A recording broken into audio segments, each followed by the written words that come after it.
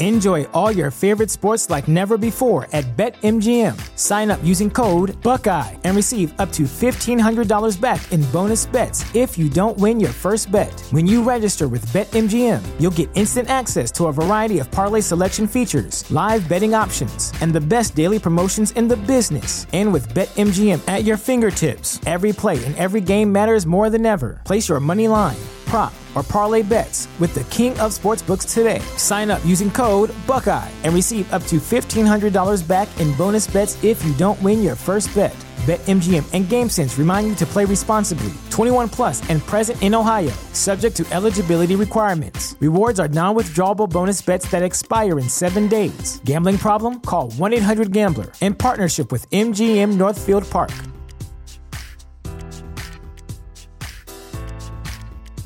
Yeah. And the kid reaches out for like some sex lollipop, and I'm like, ah! A sex lollipop.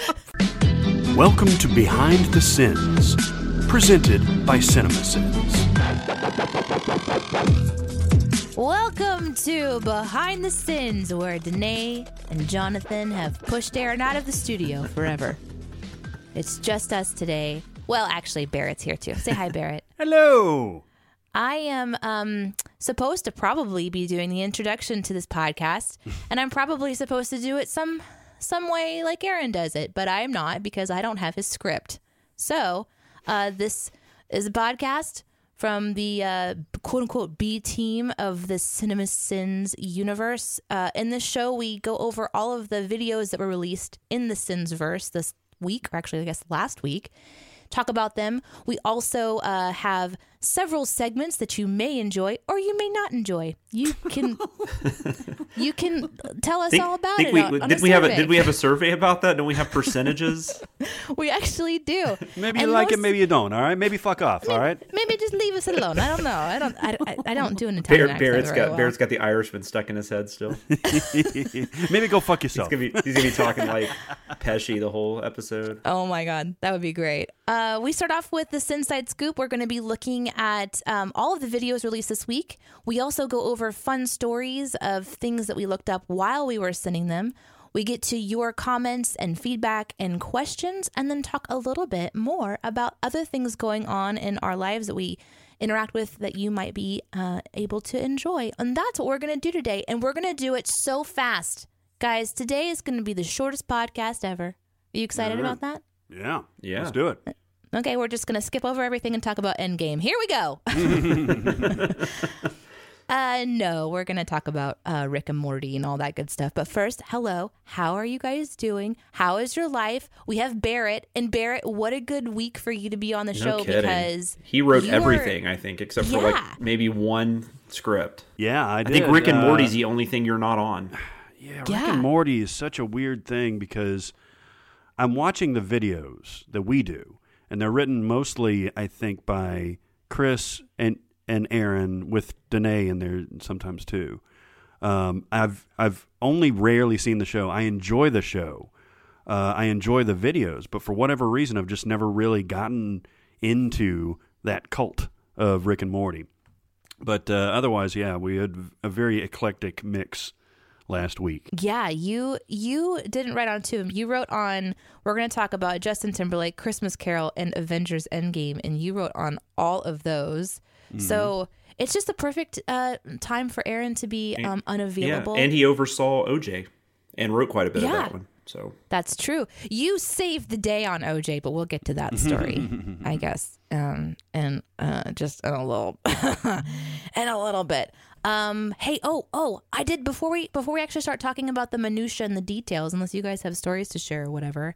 I also wanted to mention that first of all, our survey did wrap up. We had 241 people respond. Woo. Isn't that exciting? That's a lot of people. I sent out our very first newsletter. So if you signed up for the newsletter, check your spam folder if you didn't see it already. There's some information in there about some upcoming things you're going to want to know about.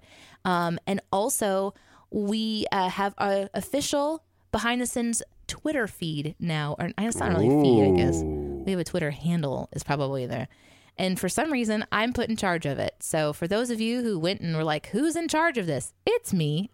Breaking into that new application, Twitter.com. It's www. HTTP. Yeah. It was really funny too, you having conversations with yourself, because that's when CinemaSins and Music Video Sins used to get accused of that all the time, that it was just Jeremy talking to Jeremy. Right? Isn't that right? Oh, yeah. We still get that. Oh, yeah. Oh, really? Yep. Oh, my God. That's hilarious. I accidentaled myself into just perpetuating more just BS, I guess. Oopsie. Yeah. Yeah, so you can follow us now. We have our very own Twitter handle. I'm going to tell you what it is. It's CinemaSins BTS, because apparently BTS is a really popular pop band. What? And there's also lots of podcasts out there. So all of the little Twitter handles we tried to find, not available. So we went with CinemaSins BTS. If you're on Twitter. What were the other? I guess there was probably a behind the scenes podcast or something like that. Yeah, there was Behind the Sins gone. Behind the Sins or BTS Pod gone. Just any kind of iteration that we could think of was because there actually is. There's a I don't even know if it's. I remember when I was looking up Behind the Sins at one point when I was trying to search for us. There's like a religious podcast that has a similar title. I'm not kidding. I don't know if it was still actually active, but it was on iTunes or whatever that's called now. It's the worst when you have an active, like for us, we have an active show, and one of the Twitter handles is Behind the Sins, and that person hasn't used it since like 2011, and you're like, and they don't have a DM, so I can't message him and say, hey, could you please let us have it? Yeah. But it's fine. It's fine. Barrett calmed me down. It's fine. It's fine. Everything is fine. Oh my God, Jonathan, you're going to love this. I swear to God, we're going to start the show. And again, it's going to be the shortest one ever. I promise. Oh, we're good. We have, Barrett and I meet once a week to talk about all of the CinemaSins minutia. Yeah, talk crap about us behind our backs. I got you. That's what we do. Yep. And this last week, I introduced a new part of our admin meeting called Calm Danae Down Time, where I got to just sort of panic about stuff, and then his whole really responsibility was to just calm me down. It was fantastic. Yeah, nice. And you are nice and calm. I just sing the Taylor Swift song to her. That's right. You need to calm really down. It was wonderful. It made me feel so much better. Well, we had me and you, and I guess Aaron got involved in that whole email about an upcoming TV Sin script where there was a couple of episodes, and we were all a little confused about what we were supposed to be doing. Oh my gosh, I get so wound up. I really do. It was all good. It was all good. Danae calm down time. You need to just stop. Stop. Can you just not? Oh my God, you're going to get this copyrighted. Barrett, stop it. We're not going to be able to release this episode. I cannot wait for us to get to Suit and Tie. Just to hear more of your thoughts on. Oh no. Well, let's go ahead and get started with the Sinside Scoop officially. What's he building in there? Pay no attention to that man behind the curtain. This is a true story. All right, so we're going to take a look at the videos from this week, the process of sending them, and how we felt about the show or the movie in general. And first up from TV Sins was Rick and Morty, Me Seek and Destroy. This was an Atkinson Dicer, who are both not here. So yeah, the one I wrote on we talked about last week, so sorry. That's right, yeah. So, I mean, why even talk about it? Have either one of you seen you've seen the episode, Danae, but it's been a while, right? Mm-hmm. Yeah, it's been a while. This is one I did have some memories of. Oh, cool. And yeah, and that's always nice whenever I'm like, oh, I did watch this. Oh, I do remember this. So have you seen this one, Barrett? No, I haven't. I do have a question about the video, but that probably comes later on, right? No, go ahead. Who did the previously on TV Sins for this one? I actually had that written down as one of my. What was that one? That was the the Christmas Vacation. I believe that was Chris, because that was from Because you guys have like listeners and viewers and fans and stuff like that submit their previously on, right? Oh, you're talking Are about you the talking about the voice. person who speaks it, or The are you person talking who about speaks the it. Yes, joke? yes. Yeah, I have no Oh. idea. Aaron It has all those files, so. Okay, it sounds like Chris, but it sounds like Chris doing a voice. Oh, that's amazing. I think So that's I one didn't know if that that was the sent in, case. though, but yeah, I really don't know. Maybe they listen to the show and they can tell us. You know what? This is a good. We need to dig into this because it's kind of why we exist. But maybe you guys actually know: are these members' voices? It's you know what? I It's don't know. been so long since we did this. I believe it was Patreon members that Aaron asked. Yeah. But like all of us That's did so them, cool. and then there is some people from Made In that have also done them. So at this I point, really think it's nice. yeah. At this point, I don't even know. You don't even know. And I recognize like Chris and Barrett and Aaron's voices. I don't think Jeremy Right. did one, but maybe. Yeah, recognize his voice. Huh? I would definitely I recognize recognize his Jeremy's voice, but I think voice. that's why he didn't do one.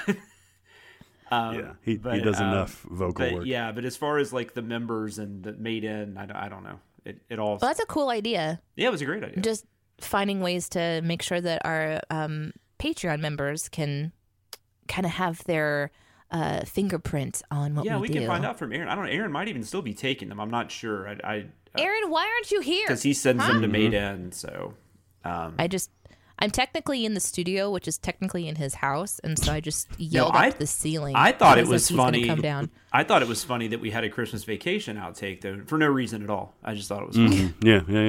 Yeah, it's really good stuff.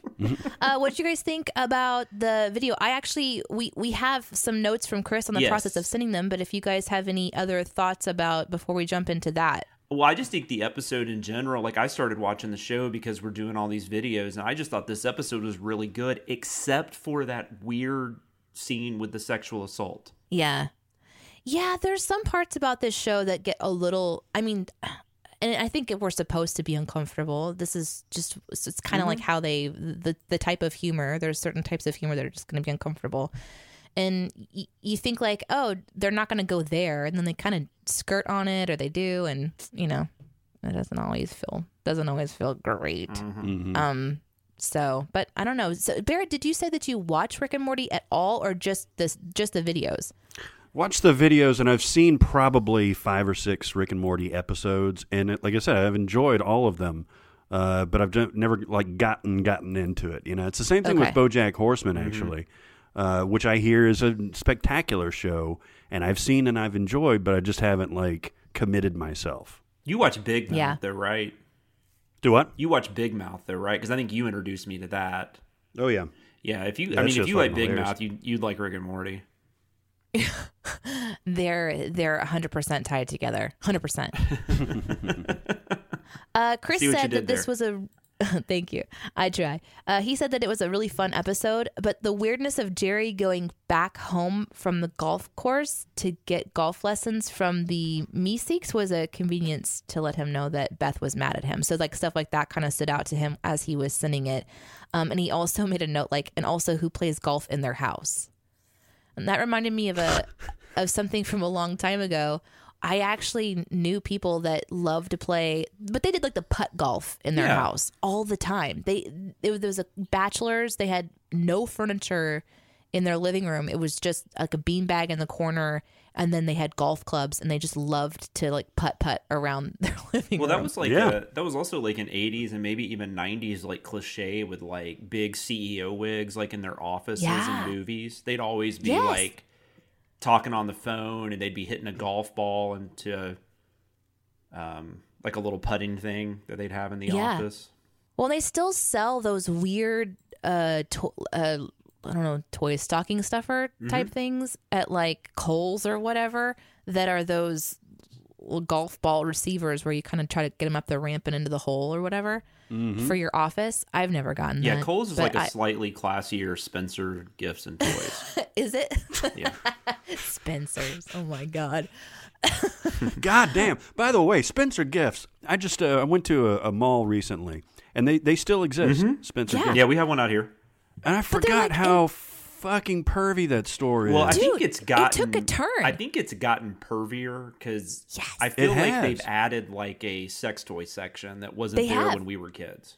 No. And I went in, I had the same thing happen to me, Barrett. I went into a Spencer's like, oh, Spencer's Gifts. And it used to be gag gifts. Yeah. Just goofy stuff and silly t-shirts. And all of a sudden I'm looking at like sex toys and edible panties. And I'm thinking, wait a second. And I had brought a child in with me. Yeah. And the kid reaches out for like some sex lollipop. And I'm like, ah! Like, just trying to- A sex lollipop. I mean, you could have called it a penis, but you called it a sex lollipop. Well, that's what I told her it was. I didn't say the sex part. I said it was a lollipop and we ran. The flavor of sex and a lollipop. No. Oh, shit. God, we talked about Salty. sex cleanup last week. Now That's right. And now we're talking about salty lollipops. so Rick and Morty.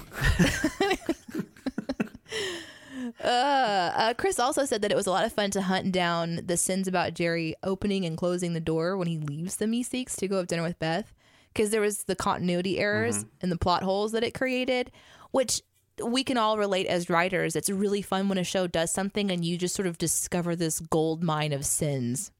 Yeah. Well, and I think shows like this that are really concentrating on just being like outlandish with their humor. I don't think stuff like that is factoring into, what they need to, I don't think they're thinking about things like him going outside as opposed to going upstairs and changing.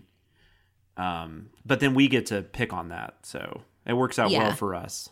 We Yeah, do. especially with like what he noticed with the shirts changing and then the Meeseeks knowing magically where to go to find him, and he kind of references all of that.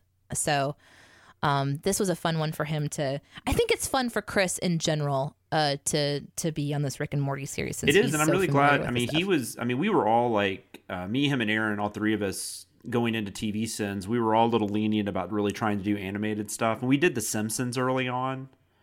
But we just thought the animated shows, since they kind of just poke fun at themselves, it would be a little hard to send them. But then we did that animation month with Archer and Family Guy, and realized that not only could we do it, but people really liked them. So I'm really glad that worked out, because I don't know that we would have tried Rick and Morty if we hadn't done that first. So and these are become very popular. So in fact, when we released the next one, there was quite a few comments about, wait, where's Rick and Morty? Yeah. Whereas when we've done these like Friends and Game of Thrones runs, people are like, okay, are we done yet? We'll just keep pushing until someone says that, because there is an element of our job of trolling you. That's just part of what we like and to there do. will be more Rick and Morty, just so people know. So calm at least calm through down. the end of the year, there'll be a few more. So Calm down. Well, was you there need to calm down. anything specific about this particular video that you wanted to point out or reference before we go on to our what about? next I don't think you said season? anything, have you? I'm not going to say anything at all. Oh, okay. I'm going to get myself in trouble. Well, then I See? definitely want you to say something. So I'm already in trouble. No, I'm good. I'm good. I mean, I kind of feel like I'm a little bit of a broken record sometimes with Rick and Morty. So I think, if you listen to the last couple episodes, you probably have a good idea of what I guess last episode, because the one before that was These Chips Are Good. And there's nothing in there about Rick and Morty at all. But we talked about it the next one, though. So Yeah. I like that we had Rick rolling as a sin. Oh, yes. Mm-hmm. A Gymnasium of Lies was another little bit that I enjoyed. And the idea that the other thing that Chris brought up, I don't know if it was Chris or Aaron, but one of them brought up was, why wouldn't Rick use the Meeseeks on his adventures with Morty? Yeah. Like, if he had access to that, why wouldn't he be using them to help him? There's a couple of things that my brain did this week when I was watching the videos. I did it with Endgame, which we're going to get to here in a second. But on this too, I just sort of shut the part of my brain off that tries to figure anything out on these to enjoy it. Because if you start asking questions, it all just kind of falls apart. But that's what we do, Janae. Oh, right. That is what we do. Gotcha. No, I know what you're saying. Let's go on to American Crime Story, People versus O.J. Simpson. This was Hughes, Watkins, and Cher jumping in And to save the Danae's day. favorite script ever. So why don't you talk about that? Oh, no. You want me to start? I was hoping Barrett would start. All right, let's let Barrett start. Let's hear from Barrett on what was your experience behind the scenes as, we started to send this this script. Like, maybe you got a message from me. Maybe maybe there was some concerns. Yeah, I mean, okay. So I watched this show in real time. Me too. And I can't really say that I enjoyed it, but it was very watchable. I think it's a pretty interesting show. I think it's the source material is obviously very engrossing because this case has been, front and center in the public consciousness for the last 25 years or so. Obviously the main thing here is that we don't want to send that source material. You want to send this show in particular for being, as it is, very over the top, very just kind of all these imitations and makeup and costumes and shit like that.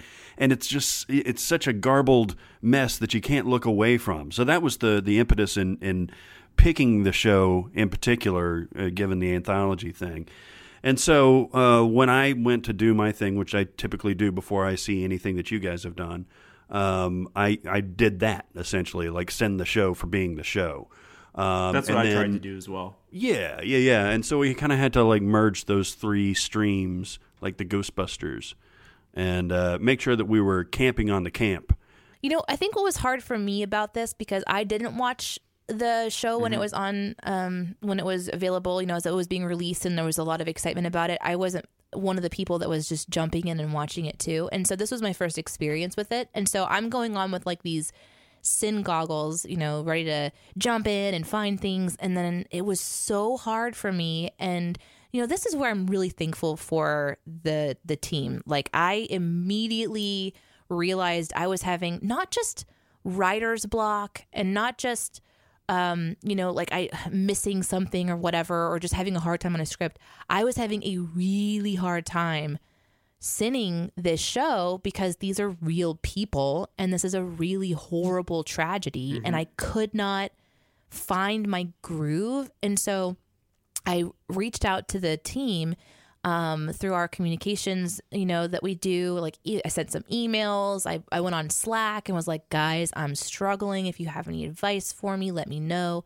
And immediately Jonathan and Barrett reached out and was like, try to go at it from like this angle. Here's some advice. And good luck. No, it happens. It happens all the time.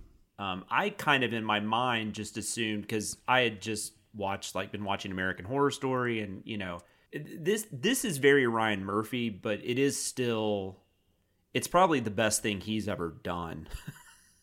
At least over the last like 6 or 7 years. So yeah. it wasn't quite as crazy as like I remembered in my head. At least the pilot wasn't. But that was still, that was kind of the approach I thought we had to take.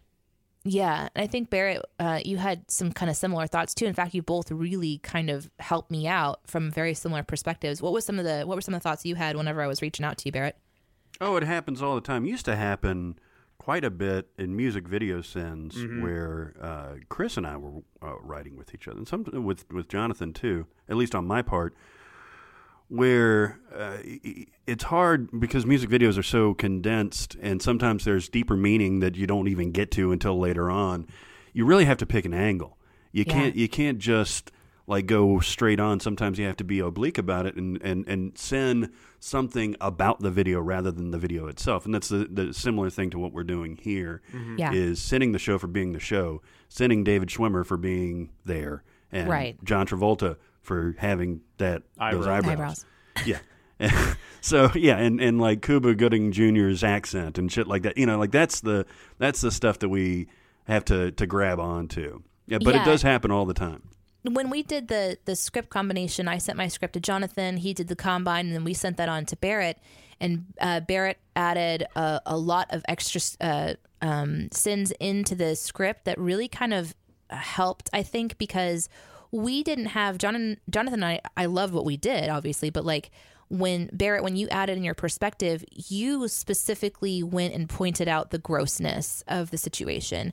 And that was so needed because it was missing from that script, just us really telling the audience, like, we're not poking fun at what happened. We're poking fun at a show, and we didn't have anything in that script at that point in time. And that really, to me, made everything feel better.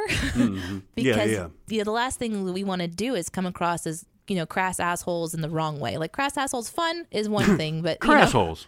Crass holes, yeah. It's like craisins. Well, and it was kind of like when we made those comments, we wrote that sin for The Last American Horror Story about Kathy Bates' character, whose Kathy Bates' character was based on a real person, but that show wasn't. Right. And so we didn't tackle that part of it, and then we did have people make some comments about, well, that was a real person, and she really did do these things. But right. Yeah. Sometimes you have to be explicit about it. Sometimes and you don't want to acknowledge it because, it's part of the fun. And then sometimes when it comes to something like this arena, you do have to come out and say, fuck you guys, we're not not fuck you guys, but like, we're not going after the actual material, Exactly. And that really helped me a lot. I was able to focus on, the closet and the baby shower and milk being left out instead of... You actually did, though. You wrote some sins around, and we kept a couple of them in, where you wrote some sins around, like, the discovering of the body and stuff like that, which I thought you would avoid. And I was like, oh, that's cool.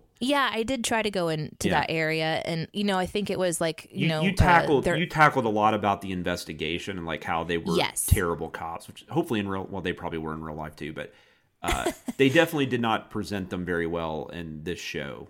Right. The way they went about doing the parking a mile from the house and not understanding that somebody might not be home because there's a car there. I think Barrett, you had the walking from a mile away, right? Mm-hmm. Yeah, and then I don't remember who. There was a couple of other ones that were specifically. Oh, the one that I really appreciated was when they were talking about the prosecuting team was talking about OJ, and then at the very end of the conversation, the guy is like, "Oh, he's been arrested for beating his wife." It's like I could not find a way to talk about that because I was so triggered. But yeah, it's like, why would you bring that up glad first? It was there. Yeah. Yeah. Well, yeah. We think he may have violently murdered his wife. Well, probably shouldn't bring up that he's got a prior about beating her before, And like, how wouldn't they already know that? And but I will say for the show, like, I'm overall, like, from start to finish, this is because that's the thing about Murphy is like he's so over the top, and usually by about the third or fourth episode of whatever show you're watching for that season, he's just gone completely crazy. I think this is one of his few where from beginning to end it actually kind of worked. I think there's some really good performances in here. Is it Courtney B. Vance? Yeah. He's really good. Yeah, it's Courtney B. Vance and Sterling K. Brown. Sterling K. Brown, yeah. Sterling K. Brown is excellent. Schwimmer's actually not that bad. This is probably one of Schwimmer's better performances. I don't know what that means, but... So you guys watched the whole thing from beginning to end, and you both had this interesting perspective that you shared with me separately as I was going through my writing panic. And then as you started to write yourself, you realized that the pilot was a little more muted, and that as the show went on, it did get a little wackier, and it might have been easier to find some sins there. Once they get into like the trial and like, him trying on the glove and, Marcia having to, change her hairstyle, which actually happened. Yeah, that's actually something that happened, which is terrible. But that's why, because I even said when we had that sin in there about her '90s perm or whatever, and I was even like, "Is this too insensitive?" Because she actually did, because of public consensus about how bad she got made fun of so much, she changed her hairstyle, which is awful. She actually got out of law completely. Well, yeah, she's a best-selling author. Yeah, she started writing like crime fiction. And she felt like she let America down, and she just wanted to just raise her kids and kind of leave the drama behind. So seems like a really, really cool person. My wife's a huge fan of hers. Well, was there anything about the show like that we didn't get to sin that you would want to kind of bring up, and then maybe we can transition to talk about any specific sins you guys liked from the video? I mean, I think we tackled it pretty well. I can't think of anything we really left out. Yeah. No, okay. I got a beef right now. Do it. Schwimmer. No, I disagree with you about the Schwimmer. Okay. Schwimmer is absolutely abhorrent in this show. And maybe that's on purpose. Maybe that's how Robert Kardashian was, calling OJ juice over and over and over again. He's not the juice anymore. It's just, it was absolutely grating. He's this puppy dog searching for his owner, and he's trying to get with OJ and the juice like as much as possible. Like, it was the worst parts of Ross being a hangdog puppy whatever in Friends. I will say, just as the series distilled as a whole, into though, there was some stuff later on where he's coming to grips with the fact that his friend might have done it. Yeah. And I just remember some stuff like that I thought was pretty good. I mean, I don't know. I just remember liking him. But like in the pilot, I'm behind you. Yeah. It's not his fault that he has to talk about his daughters. I mean, that's a ridiculous thing that I'm glad we tackled. Well, I don't think he mentions it quickly, but like, then they have the room. funeral thing. Yeah, exactly. That's actually something that apparently he did actually say.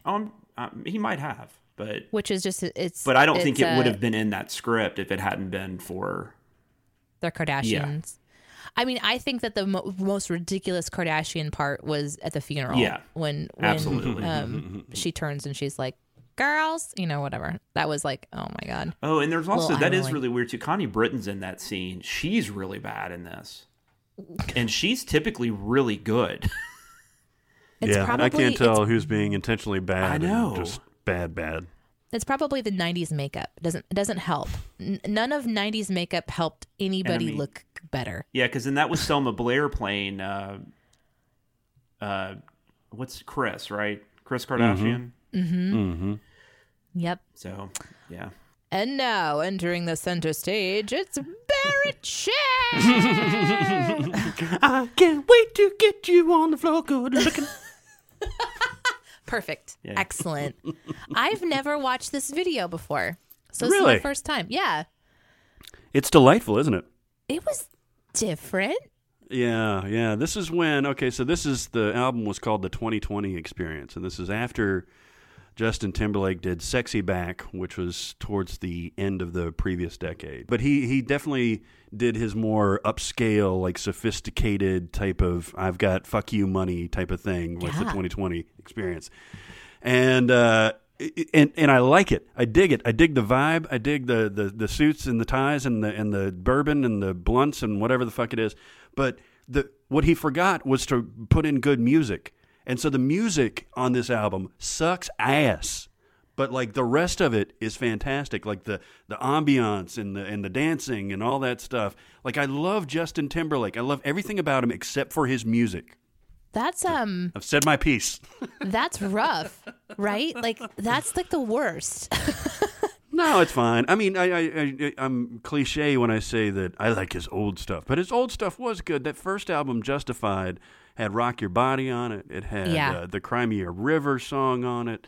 It really, I think, represented, what he had been working on as a member of NSYNC on his own. Mm-hmm. And then I guess he's just, it's more style over substance with his music.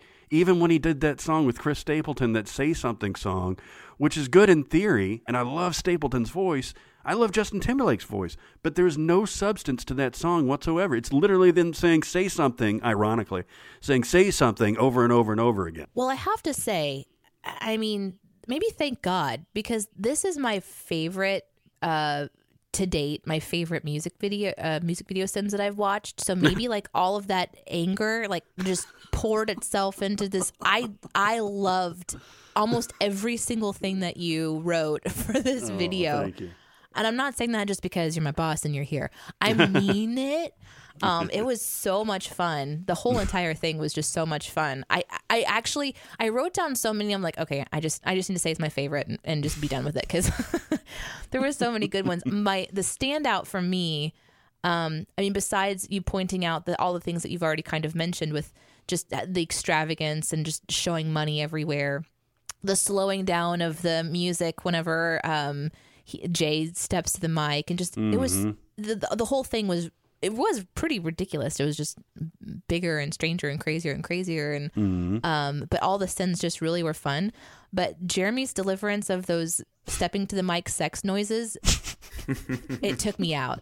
I had to stop the video. It was so funny. I'm telling you guys, if you have not watched this one, if you for whatever reason skip music video sins or what, don't skip this one. Go watch it. It is so. I mean, never skip music video sins. First off, how dare you? I asked him to explicitly. I asked him to put a little stank on it. Is that was in your narration notes? Put some stank on it. Oh yeah, something like that. Or, like really be sexy with it. And I thought it was just going to be noises, but it really sounded like he was trying to make him sexy. I know. And they're like, yow. And then you're like, is that Jeremy trying to be sexy in real life? Well, it makes it perfect. That's the perfect narration. He recently did a read for one of the ones that we can't talk about because it's coming out in the future. But when I saw it come down the pipeline, I actually wrote him and said, your delivery on this line killed me. And he's like, I don't remember what I did. Yeah. So I had to tell him the exact point in the video to go to so he could hear himself deliver it. And we had a good laugh.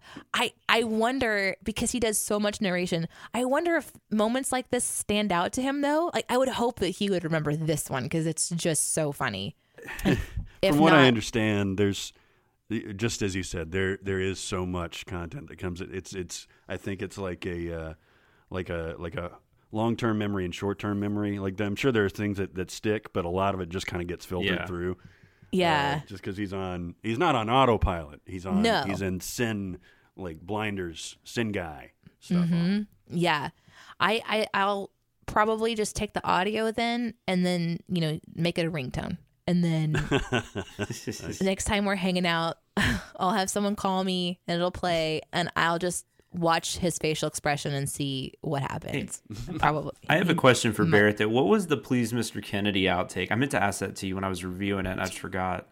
That's literally what I was talking about in the opening of the show. It was from Inside Llewyn Davis. Oh, that's right. You were talking about that. I just didn't. Because he's in the studio. I forgot I had that question. Justin Timberlake is in the studio in the video where he's like directing and conducting people, which is, I think, hilarious. But it reminded me of that scene with Timberlake and Oscar Isaac and Adam Driver in Inside Llewyn Davis. And that's such a great scene. And I'm coming around on that movie overall. These outtakes are great. Music video send outtakes are always fun anyways because we can actually use music because it doesn't really matter. But right. I loved the Man Show. Yeah, right. Which talk about a show that doesn't hold up anymore. Oh my God. Fuck no. It didn't hold up at the time. No. It was, but you know what? But people that were huge fans of that show, like that made it very easy to know who to avoid. So it's kind of nice when stuff like that exists sometimes. Yeah, and it's hilarious to see how divergent Kimmel and Carolla have gone with their careers. And I think they still hang out. I think they're still friendly. Yeah. But one is very politically right and one is very politically left. Oh, true story. Yeah. Well, was there anything else from this video that you would like to talk about specifically, whether it's the process of putting it together or a sin itself? Just kind of jump in and it all. See, Aaron, he has a whole system. I don't have a system. This is like a jumbo or a gumbo. It's a jumbo gumbo. I meant gumbo, but said jumbo. So we're going to go with it's jumbo like GIF gumbo. and GIF. Yeah. Oh, no. Oh, he's not here, so we don't have to have that conversation. The other day when I was trying to say dysfunctional family and I said disoriented family, I'm like, well, that's a very different thing. But also really similar in the That's a family way. that can't remember what day it is. If you guys don't have anything else, we'll jump into our next video. This one is from the CinemaSins main channel, A Christmas Carol. This was Cher Watkins, so you guys can just, join together on the stage and share a microphone. Tell everybody about how it was to do the thing. Had you ever seen this, Barrett? I had seen parts of it. I don't think I had seen the entire thing. I kind of like it. I do too. That was what I was going to say. This was a nice situation where I got assigned a movie I probably never would have watched just in my regular life. But yeah. And it ended up being something that like I want to show my. I mean, it's a little creepy and stuff. So I don't know that I would show my daughter currently, but maybe in a couple years. But I think I'll watch this again. Jim Carrey's really good. Yeah, like he gives like a legit performance, even though it's this weird, creepy CG thing. But I still don't think this movie needed to be made. No, but, I think it's Zemeckis just showing off. But since they made it, they did as good a job as they could. Yeah, that was kind of my take on it. Was it easy to sin? Oh yeah, yeah, I would say so. Yeah, I mean, I would say this is one of the easier ones I've worked on recently. Yeah, I mean, we could have done I don't know if we did or not, but we could have done a This Movie Exists. Yeah. I think we did a longer version of that. But I mean, because there was one I wrote about Muppets and Murrays and much we more both and stuff had like that. a very similar sin. Yeah. I mean, Jesus Christ, you get the Michael Caine, you get the old the old 1950s version. Yeah, and you brought up something I had forgotten about. I can't remember which one it was now. Yeah, I mean, you've got Scrooged, you've got the Muppets Christmas Carol, you got the Disney, the Mickey's Christmas Carol. Yeah, it's it's a good story, but like of all of the Dickens stories, do we really need to keep going back to this well, especially to a very expensive well, to where, and it's so weird to me that they spent all this money on the mocap or whatever it is, and then they use the same actors for almost all the parts. Like Jim Carrey plays 3 or 4 different parts, Gary Oldman plays 2 or 3. Yeah, and it's like, come on, man. Yeah, I was surprised when I looked at the cast. Like every actor had like 10 names. They had like 5 or 6 or 7 character names by them. Hey, what do you think about Fat Carrie Elways, by the way? Yeah, that was interesting. It's weird because all of the characters look kind of like themselves. Except for Jim him. Carrey's face looks like his face. Yeah. Gary Oldman looks like him. And then Carrie Elways comes in, and he's this big fat dude. And there's really no reason behind it. No, there's no reason for it. I had to look up who that was, and I love him, by the way. Okay. Oh, yeah, you do. It's Prince Wesley. Princess Wesley. Bride. Of course. And Kiss the of Girls. course. I'm sure that's where you also... I'm just kidding. I think that, I wonder with these types of films, I wonder if getting the rights to make it is just really affordable because maybe it's an older like it's in the written public piece. Domain. Yeah, and Might so be. it's like this is just an easy one to go for because it doesn't cost a lot. I don't know. Because I also wonder, obviously it's a classic, and so maybe we just redo classics all the time. I'm glad to hear you guys say that it's a good version because I am not incentivized to watch another version of A Christmas Carol personally. Mm-hmm. Yeah. But if it's like this is actually done really well, then maybe it's one that I'll eventually go to. But you said it was kind of dark, and it did look that way. I mean, obviously it looks dark because I would say that's a weird thing dark, about it. I would say this is not necessarily for adults, but it's definitely for older children. Like, I would not show your daughter this. No. But Muppets Christmas Carol. I mean, the story itself is pretty dark, anyways. But there have been versions of it where it's been done a little with a more lighter flair, I guess. With puppets. I mean, Muppets. But even that one's pretty dark. So maybe there's not a way to do parts it. of it. I don't know. Well, there's dark stuff in almost everything that I like watch True. with Iris. We watched Rudolph the Red-Nosed Reindeer over the weekend, and Bumble is terrifying. Just gonna say it. The first time you see Bumble through like a 2.5-year-old's eyes, she's like, "Oh my god!" She's running over, grabbing my leg, "Mom, Mom!" And I'm like, "Oh, it's okay. Yeah. He turns nice when his teeth are taken out later." Like that's really creepy to say to a kid. So Kids are odd though. My daughter, her favorite movie for the longest time were her 2 favorite movies for the longest time were Coraline and Monster House, which were both pretty creepy, especially Coraline. Especially and she was probably like 4 or 5 when she watched it. But Paddington scared the crap out of her. Oh, interesting. Like she just something about the bear. It was like the cutest thing ever.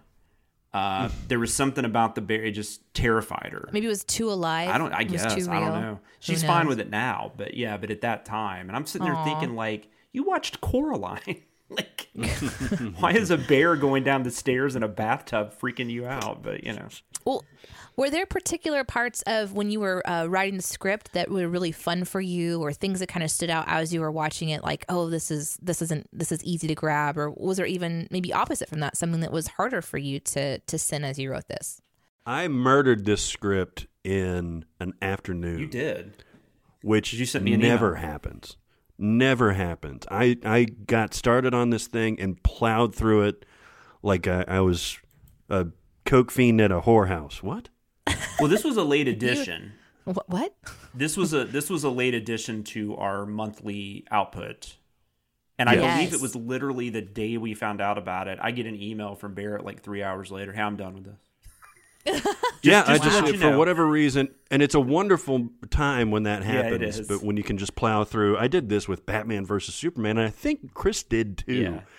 We both like send that within 8-10 hours or something like that, just straight on. And it never happens like that. You have to take a break for life and things and family and stuff. For whatever reason, this one just went like nothing. Yeah, and I mean, I just don't think I don't think I was able to get started on it until the next day. But yeah, it was one that I was able just to kind of go through. It wasn't one that really I didn't even really stop that much. And I don't know what that was about it, but Yeah, I mean, the story moved along very and, well. If you're It's a enjoying short watching it, it movie. helps too. Yeah.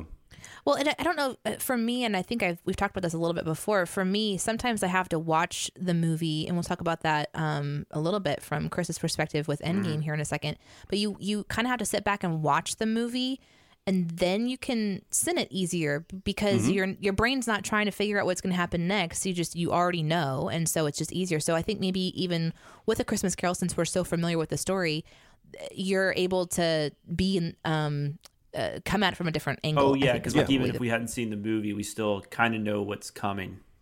Right. That's true. Yeah. I think that's probably part of it. It's of just it. presented differently. Like, I thought it was interesting that they had this candle person, for one of the ghosts. Like, that was interesting, Yeah, So- that was weird, and the accent was weird. Everything Yeah. was weird. You got to give Lumiere, some more work. his FaceTime, right? But it's so funny because he's like this floating candle, and then he has a super realistic face, and it was I don't know. And that he's was weird. creepy, like especially that part where he's like touching Scrooge, and he's Yeah. just like I don't remember what it is he says now, but he's just like he's just like, hold on, it's okay. Come with me. Yeah, it's when he's trying to get him to fly. I loved that we had a Brad Pitt, the Once Upon a Time in Hollywood reference. Yes. I love that he's out driving right now.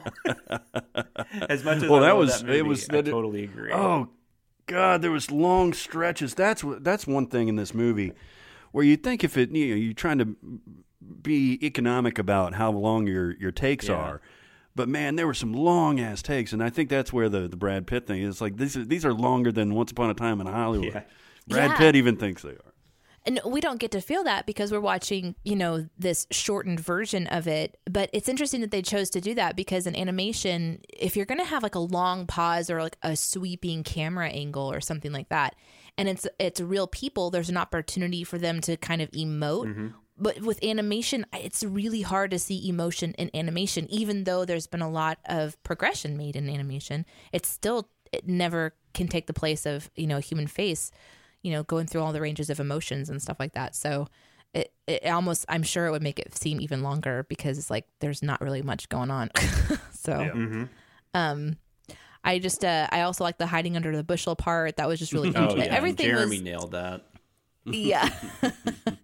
Yeah, it was a really, really fun one. Any other last thoughts before moving on to the big hitter today? Now let's go to Endgame. All right.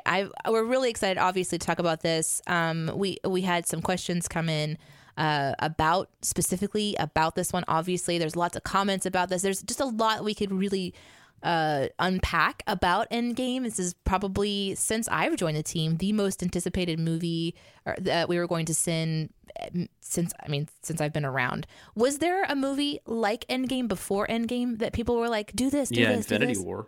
Okay, so has it always been Marvel? Pretty much. And especially the big Avengers, Avengers, the first Avengers was one of the first CinemaSins videos ever. I think it was the third one. Oh, okay. It was either it goes Amazing Spider-Man, Dark Knight Rises, and then Avengers, or vice versa on those last two. But yeah, no, Infinity War was right up there too. You know, any of the Marvel properties, there was less so with like Captain Marvel, less so with Black Panther. But yeah, this was definitely highly anticipated. Yeah, it was for me fun. Maybe for you guys annoying to always see. So you're going to do Paddington and not Endgame or whatever we release, you know. And it was really fun because when we had Chris on Behind the Sins, he actually told everyone when it was going to be coming out. He specifically said it was going to be before the end of the year and in December, but surprise, it was even earlier than that. Yeah. So because he talked about it in a public way, I was able to sometimes go into the comments and be like, listen to the show and you'll know, you know, and kind of like leave little hints here and there. I even started doing that on Twitter as we got closer and closer to the release date.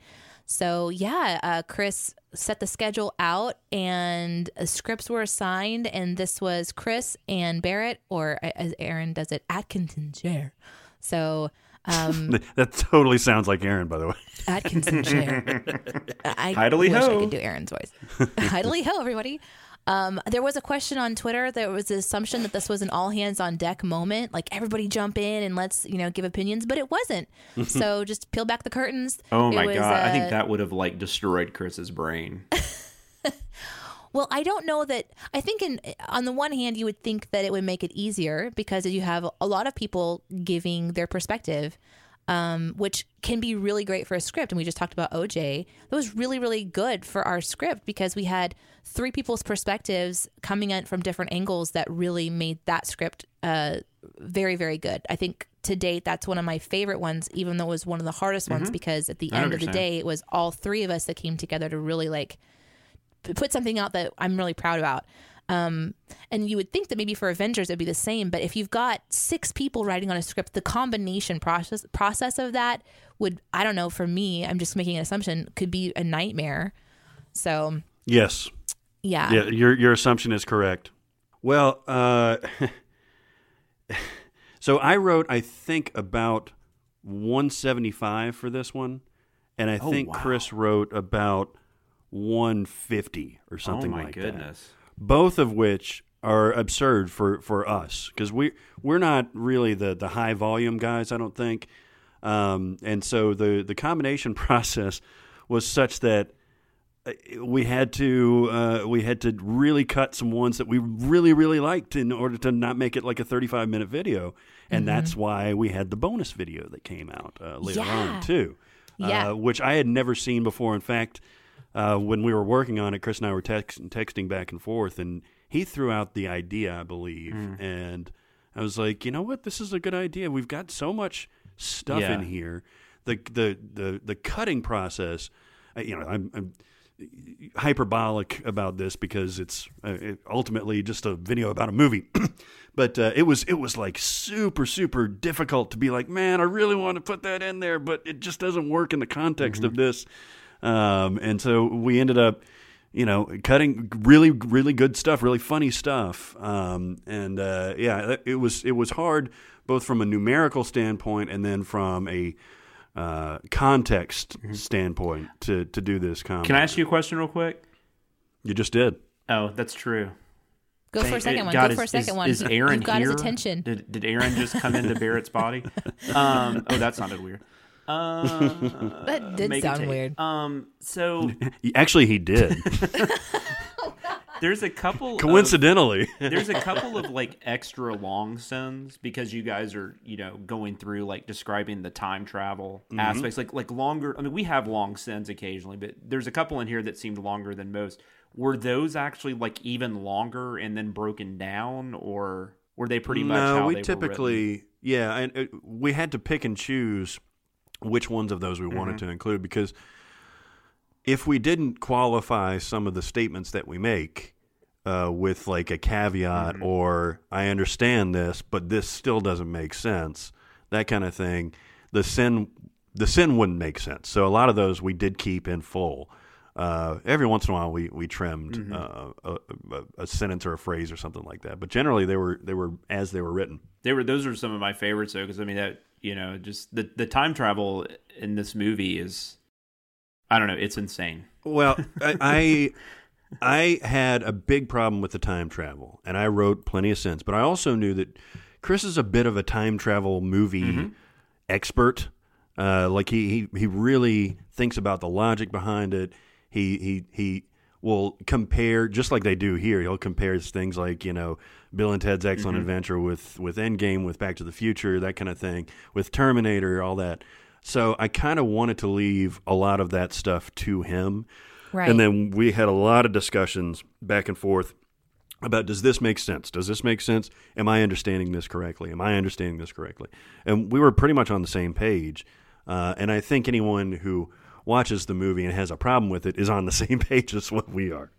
It was really awesome for me. So, I reached out to Chris to sort of get his perspective. And, he talked about, this is, fans want you to send it. How do you approach it when it's so anticipated? And he said he did the most research that he's done in a long time. And he not only read up and looked up and reacquainted himself with all of the previous Marvel movies, but he also read 2 or 3 articles on time travel alone. Yeah. As he was approaching that. So did you do the same thing, kind of just to prepare for, because so many people are going to have their eyeballs on this and they're so excited about it? Did you do the same kind of thing? Yep. Yeah. Absolutely. You can't half-ass, well, you don't half-ass any of the scripts or anything like that, but certainly one that swings for the fences with big ideas and stuff like that, that so many eyeballs have already seen. We wanted to make sure that our shit was tight. Like, you don't want to make a claim that is easily refutable. Part of the appeal of CinemaSins, even before I got involved with them, was that the logic itself should be somewhat unimpeachable, right? Like, you can be like, oh, that guy's a nitpicky asshole, but that's the point. But the nitpicks themselves are either fact-based or they're couched in a joke or intentionally obtuse. And, that's the line that you get. We a lot of times throw out sins that are otherwise awesome, but they could be argumentative. And if they are, we can't include that. And especially in something like this, you can't have argumentative sins. I think in this one, I really felt like the intellect of the sins was really flexing, so to speak, because because some of the conversation about the quantum realm, there's one about, like, if you spent 5 hours in the quantum realm because of relativity, that was 5 years on Earth, and and then there's several, I think, Jonathan, to your point too, of kind of just going more into that time travel minutia, where you can tell it's not just people farting out their perspective, which I think is actually a reference to one of the ones I really like, because I'm a dork like that. But it's not just that. It's actually sitting down and really trying to think through things. And, this is one of the ways that, for me as a writer, kind of looking at that bar that I talk about, I get a little nervous, because when I watch a movie like this, it's more like, cool, yeah, whatever. Well, you're not the only one. Well, There's a lot of people that said the same thing. I mean, the movie in general, it's been a while since I listened to the mini pod you guys did, but you liked it overall, right? At the time, no. Okay. Saw it once, the first time, when the night that it came out. Loved it. Saw it the very next day with my son. And immediately, like, that time travel stuff and, like, the logistics and stuff like that kicked in. So by the time we did the mini pod, I think I had certainly soured a little bit on it. At this point, I don't think I like it at all. Really? I couldn't say not at all. That it's like, I'm a huge comic book fan and everything, and I read a lot of Marvel comics, but like, I don't know that there's an MCU movie that, like, I hold with super high regard. Like, I like a lot of them, but I don't know that there's one that, like, would make, like, my, top 100, top 250, favorite films of all time. Oh, yeah. Does that make sense? Yeah, I mean, I think Iron Man would certainly be up there for close. me. And yeah, I mean, that would probably the first be the Avengers. Closest.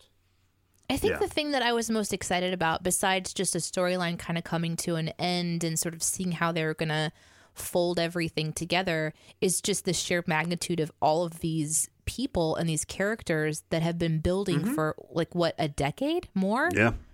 Well, right at 11 years. In my lifespan, that's never happened. I mean, Disney doesn't even do that. They don't merge all their Disney princesses together. you know. Well, they did in Ralph Breaks the Internet. Oh yeah, they did that. Will you not give them ideas, Danae? Because you know their bigwigs listen to us. So I think for me, it was more of a appreciation of the planning and the dedication of all of the people behind the scenes who have made this culmination, this huge swell. You know, like if you've ever been to an orchestra or something, there's this moment where it just crescendos into this sound, and sometimes it's so beautiful, and it has such a momentum to it, and it kind of like reverberates through your body, and then part of you is like, wait, is that just a wall of noise? Is this pretty anymore?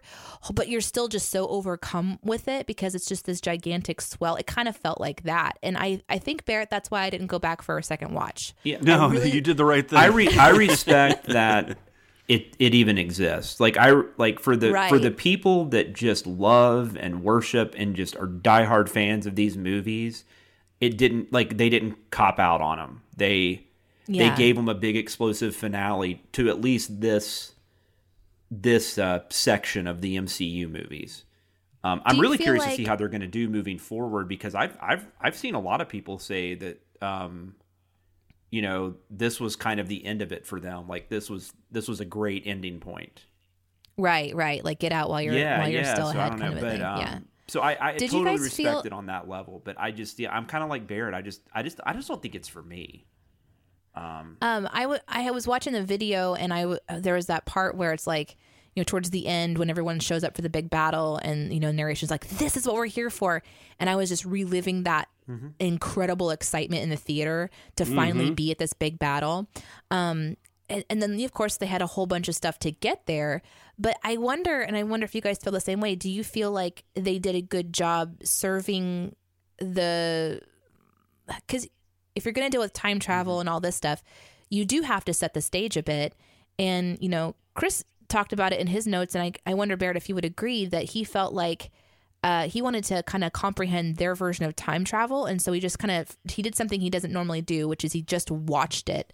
At the 50-minute mark, he just sat back and he watched it without actively sinning it.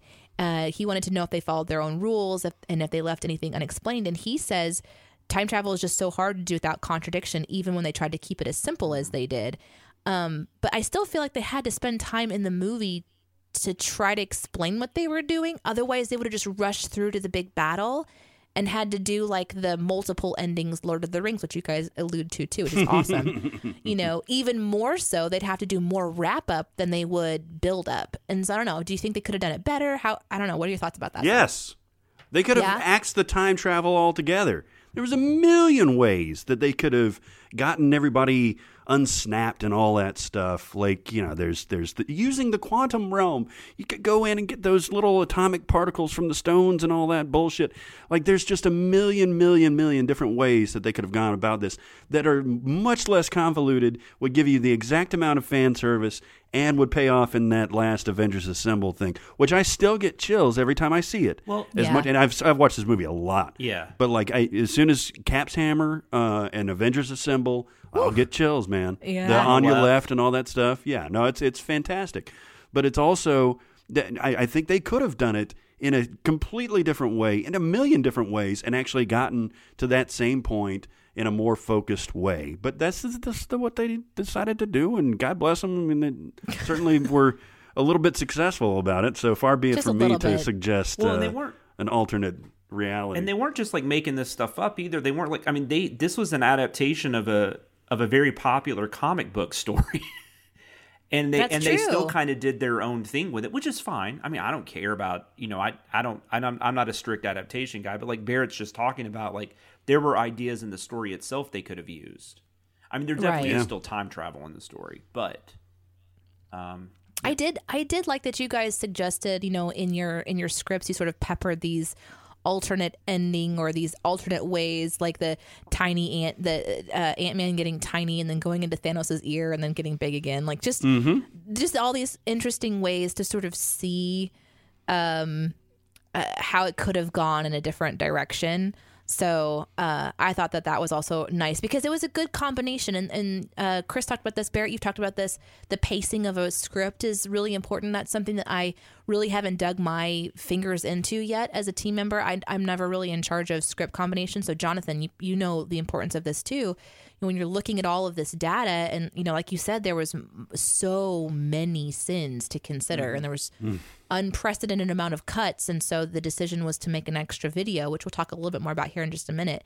But the pacing of it is so important because you want to have like fun, punchy things and you want to still get into the minutia of the show or whatever you're sitting.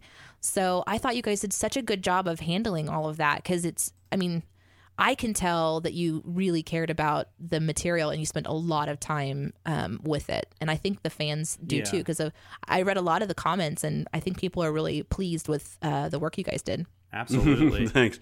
It is funny, with all those things that we peppered, those long sends and the time travel stuff. One of internally, like our favorite ones was the when Black Widow and Hawkeye are fighting at the top of the cliff and everything, and the sin was sacrificing. And that's something that needed to be done right around that point, like just a quick punchy one to kind of break up the meat. That was a crazy scene. I was thinking about that on the way into the studio, and I had forgotten that you called it sacrificing because when I read it, I was like, that's perfect. That's exactly I actually what have a happened. question for Danae out of curiosity. I really liked that you guys tackled the, what did you call it? The female superhero splash page? Or something like that. What, as a female watching the movie, did you find that scene a little patronizing? It's right on the border for me. I know what they're doing, and I really appreciate it, even though it's pushing because it is something. cool. It is cool. It is cool, and it looks great, and it's really cool to see all of the females that are represented because they've been in all the different material, and so now to see them all together was kind of like, oh, cool. And I think we're just so used to seeing the guys all assemble, and then there's usually like one token female. And so to see all of them, it was twofold for me. I was genuinely excited. I was genuinely like feeling like, oh my gosh, look, that's me. I'm on the screen right now. And I think we've talked about this before. It's just it's so cool to be included, to have some representation of yourself. But when it has that feeling of kind of being pushed down your throat and it's not subtle, it does feel a little like, I wonder if they could have done that differently. But at the same time, how else would you do it on this massive scale, superhero, like no holds barred, just craziness. Like in my mind, when I watched that, but this is before I even worked for CinemaSins, when I was in the theater, I was like, how did they all get to the same place on the battlefield? Yeah, exactly. And why weren't there just like a random, like why wasn't Falcon there or right, or just some somebody? random person. I mean, Spider-Man, I guess technically was there, and that's actually that's a really good moment right before that happens, where she's like, well, hey, Peter Parker, I also like that you guys tackled. It was ridiculous to me. Like Captain Marvel could have just flown in there, I feel like, and blasted all of that army. And then you guys talked about there's that fight with Thanos where Thanos actually is like owning her, and you're like, what is going on? Yep. Makes no sense. I mean, that was a problem too when they stuff. introduced Captain Marvel into it. I remember after the Captain Marvel movie thinking, I don't know how they're going to put her in there and not do something like this, where they, because I mean, she should have just been able to tackle everyone. Let's jump into some of our specific favorite moments, if you have any that are kind of lingering in your mind after our conversation of just, sins that you really enjoyed or anything like that. And then I'm excited to talk a little bit more about Patreon because we talked a little bit about it, but I want to unpack that for you guys just in case you don't know. The only other one I had real quick was the Paul Rudd age sin. And that was a very popular one. I saw a few people tweet that screenshot. Oh, nice. So that seemed to be a really popular one. I had a couple too, and this kind of to my point about the little peppering of ideas that you could have had about going back for more Pim juice and but the ones that I liked, I loved that fart joke. I don't know why I love it so much, but the whole like I use the stones to destroy it, and then he's like, I use my farts to cover my farts, but there are still farts left over, so what gives? I'm like, oh my god, am I farting wrong? Because I use spray to cover my farts. Oh, it's hilarious. I really loved that a lot. I loved that he did it, like that Thanos did it for a love of like his boner for death or whatever. Yeah. Just like, let's not forget. And that's that humor that you were able to inject in there that was really exciting. And there was one other thing that I thought would kind of be fun to talk about, which is there was this series on Valkyrie, and you talked about something to do with like her and hoping that she sort of has a moment, and then you fast forward through the movie to these specific places to give substance to that sin. And I thought maybe it'd be kind of fun because I have thought about doing this also, and I guess there's kind of times to do it and there's times when it doesn't make a lot of sense.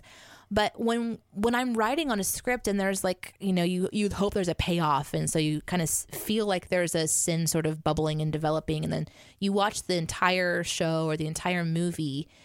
What I try to do is find like, so for example, with Valkyrie, you kind of fast forwarded to when she's like on the docks or when she's being handed over like the rulership or whatever. I would go to that moment and then try to rewind and go, yeah, but here you did this and this. So it's kind of fun to turn it on its head and fast forward, because we kind of think like in my brain, it's like, oh, you don't do that because you're watching it, you know, we're sitting as we're watching as a feel. But I sort of like breaking that apart and just doing something visually creative and new and different.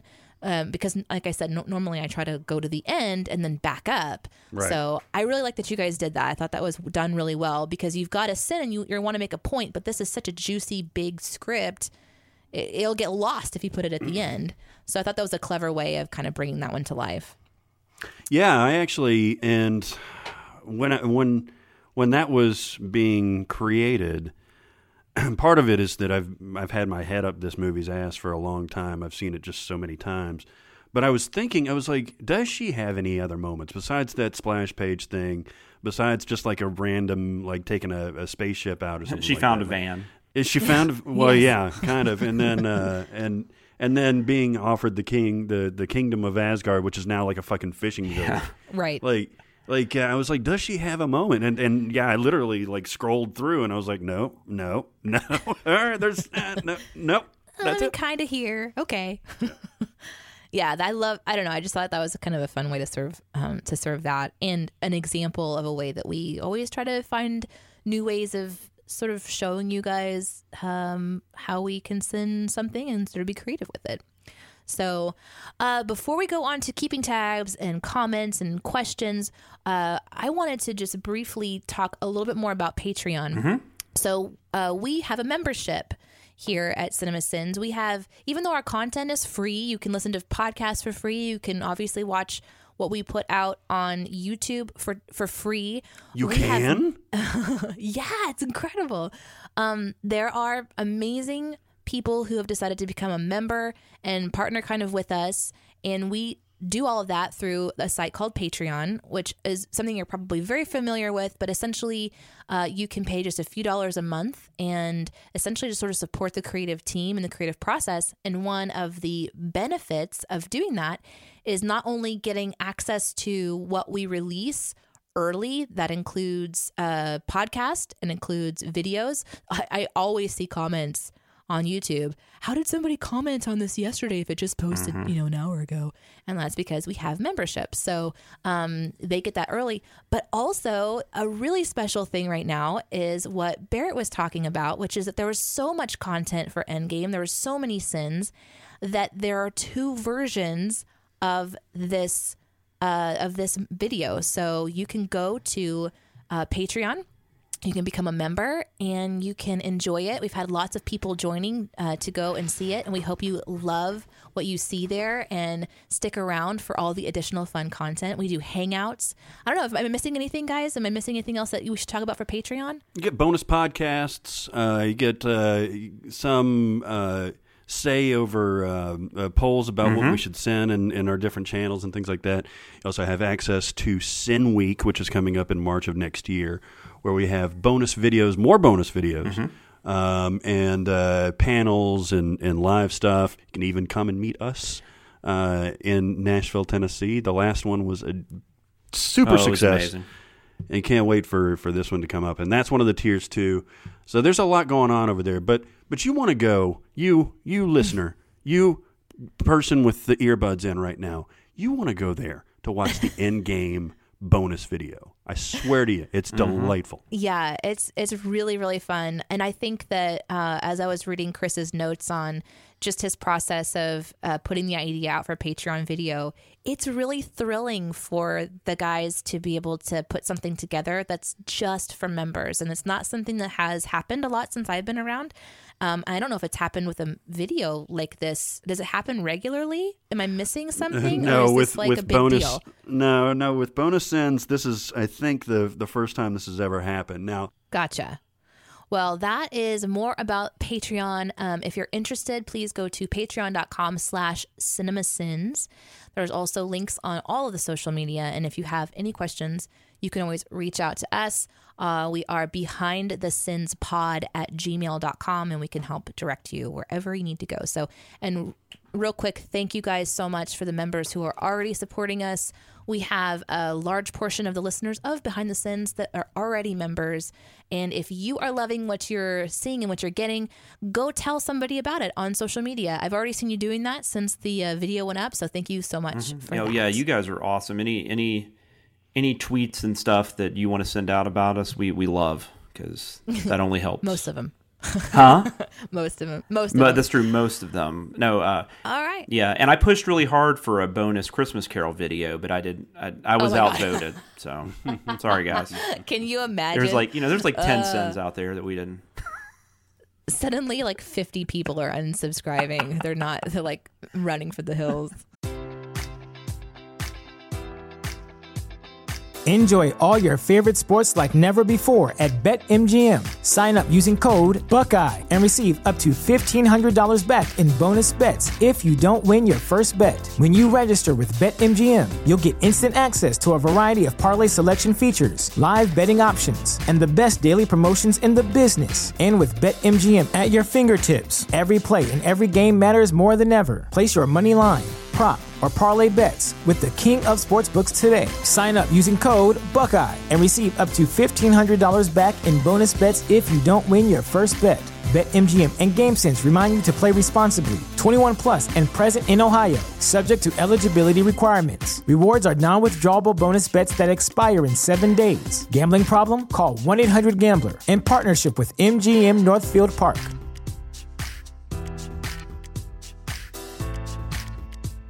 Hey, podcast peeps, it's me again.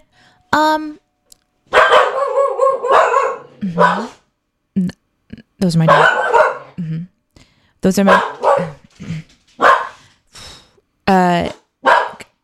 Every time I talk.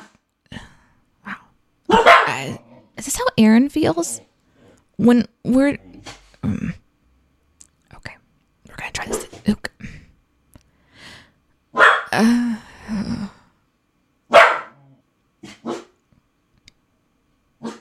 I just wanted to tell you about the survey again, which is at cinemasins.com/BTS.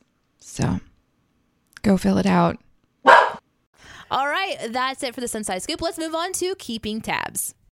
The internet is a communications tool used the world over where people can come together to bitch about movies and share pornography with one another. Oh, jeez. This is the most public yet of my many humiliations. All right, so here we are at keeping tabs. We're also going to be jumping right into the comment section, feedback, your questions, and then Beyond the Sins in the fastest way possible. Why? Because I'm in charge. All right. So here in keeping tabs, though, what we like to do is if we had to do some research while we were on a script, something maybe funny or awkward that we had to kind of look into, or maybe even just something very interesting, we talk about it here in this section. So I'll go ahead and start, and then we'll go to Jonathan and end on Barrett. Does that sound good? Sure. Mm-hmm. Okay, so I did some research for People vs. OJ and found this is really interesting because you're like researching something that's real and true. So it's not just like the behind the scenes of a show or something like that. It was all like, I got really interested more in, I guess not surprising, the real crime of what was going on. And so, and then I got on this like Robert Shapiro thing because I think I was trying to figure out how Travolta was like what he was drawing from to create his expression of Shapiro. The Crypt Keeper. So I was trying to like find videos of Shapiro, and I ended up finding this one video where he was talking about, I don't remember who it was with, but it was on some major network, and it was years later. He was talking about, maybe even the last 5 years or something, because he was quite a lot older. He was talking about like his takeaway from the case. And he was quoted as saying, there's moral justice and there's legal justice. And when the not guilty verdict was rendered, I felt legal justice. But as far as moral justice, I haven't discussed it with anyone, including my wife. Mm-hmm. Interesting. And I found that to be so fascinating. He also was asked if OJ, when he went back to, or he had another court case because he stole back, he was caught breaking and entering and trying to steal back memorabilia of his own that he had already, sold to someone else. He was asked in this interview if he was called to consider OJ as his whatever, I can't think of the word right now, to represent him.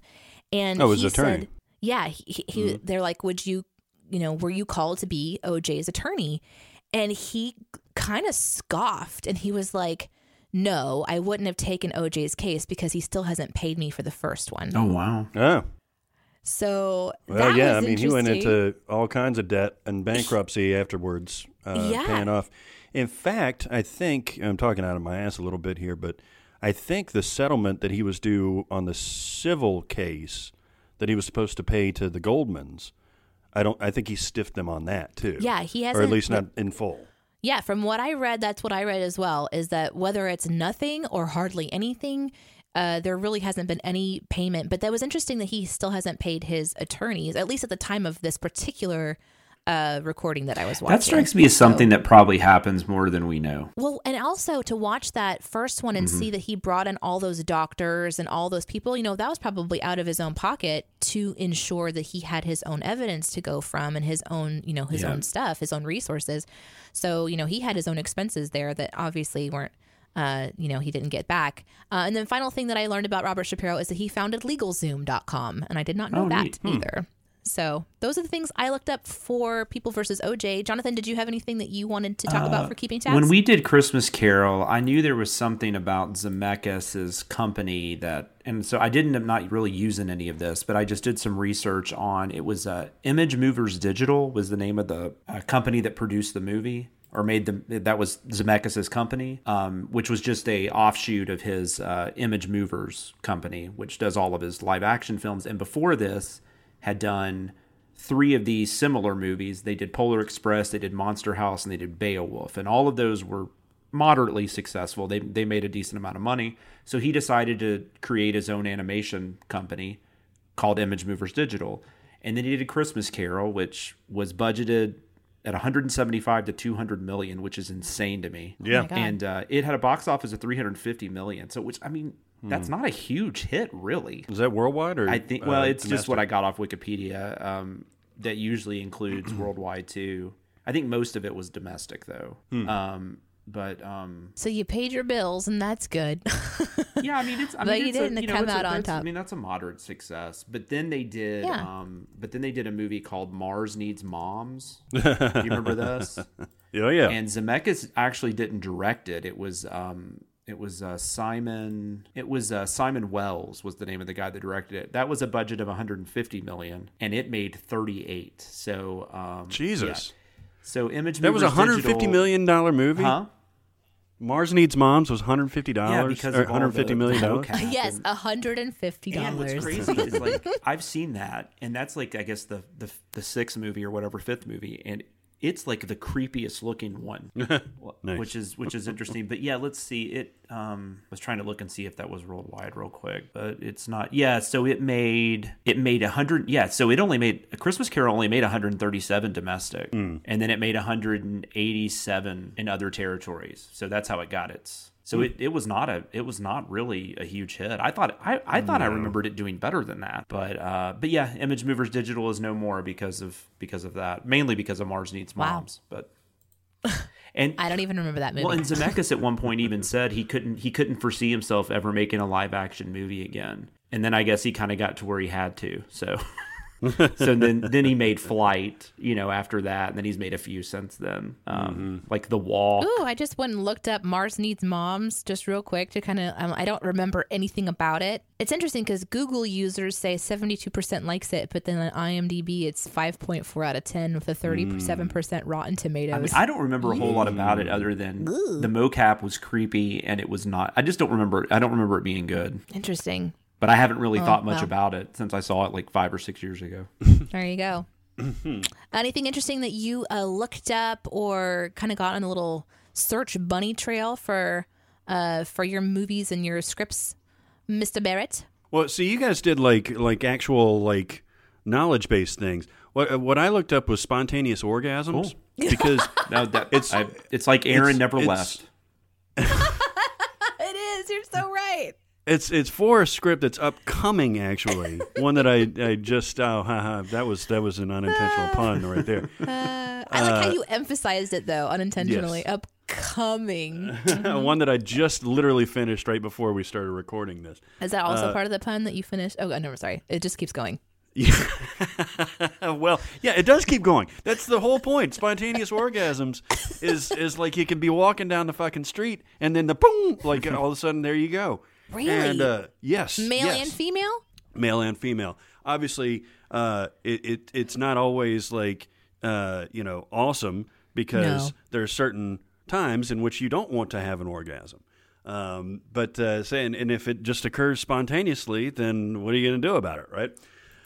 So yeah, there's different ones. There's exercise-induced orgasms. There's something called a birthgasm, apparently. Yes, I've heard about that one. I researched that one while I was preparing for birth. Yeah. Well, I don't have to go any deeper than that. But yeah, making things awkward for you. You're welcome. But yeah, you can have when you're conscious, when you're just walking down the street, when you're in like an office meeting or something like that. Boom. And this is a thing. This is a thing that happens. And I had to look it up to see because I made a joke about it, saying that this certain song inspires spontaneous orgasms. I was like, is that actually a thing? And it is. It is. You really don't need men. No one. Or women. Yeah. That's a joke. That's a joke. I don't need your pussy, bitch. I'm on my own dick. What? I was trying to be your backup girl. I don't know what I was doing. That's a Kanye there. line. That's one of Kanye's classic raps. All right, and now let's go on to the next one because we're just breezing through. This is the comment section. I want to know what you're thinking. I appreciate your honesty. You're a real straight shooter. You are the ones who are the ball lickers. We're each going to try to pick comments that we saw throughout this week in videos, or maybe even just personal messages that we've gotten on different threads, and respond to those. So if you guys have one, just jump right in. We'll try to get through these, and we've got some really interesting feedback and questions to get to, so I'm excited for that too. The only comment I pulled up, just because I thought it was really interesting, because I didn't even think about this, but on the People versus OJ, somebody pointed out the Kato Kaelin sin, and said that one sin/joke is the entire reason they uploaded this the day before Thanksgiving. That was from Intact B. Jorn. And I didn't even think about the fact that we made a Thanksgiving reference. Because, I don't think that was ever the intention. Was that on purpose? No. It definitely wasn't. Sometimes I wonder if we do things on purpose because it's so smart. Yeah. Because this wasn't even supposed to be the one that, because, just a little insider, this got switched around because we had another one ready sooner. I guess it still would have come out the same week, but it wouldn't have been the day before. Yeah, because we didn't know for sure.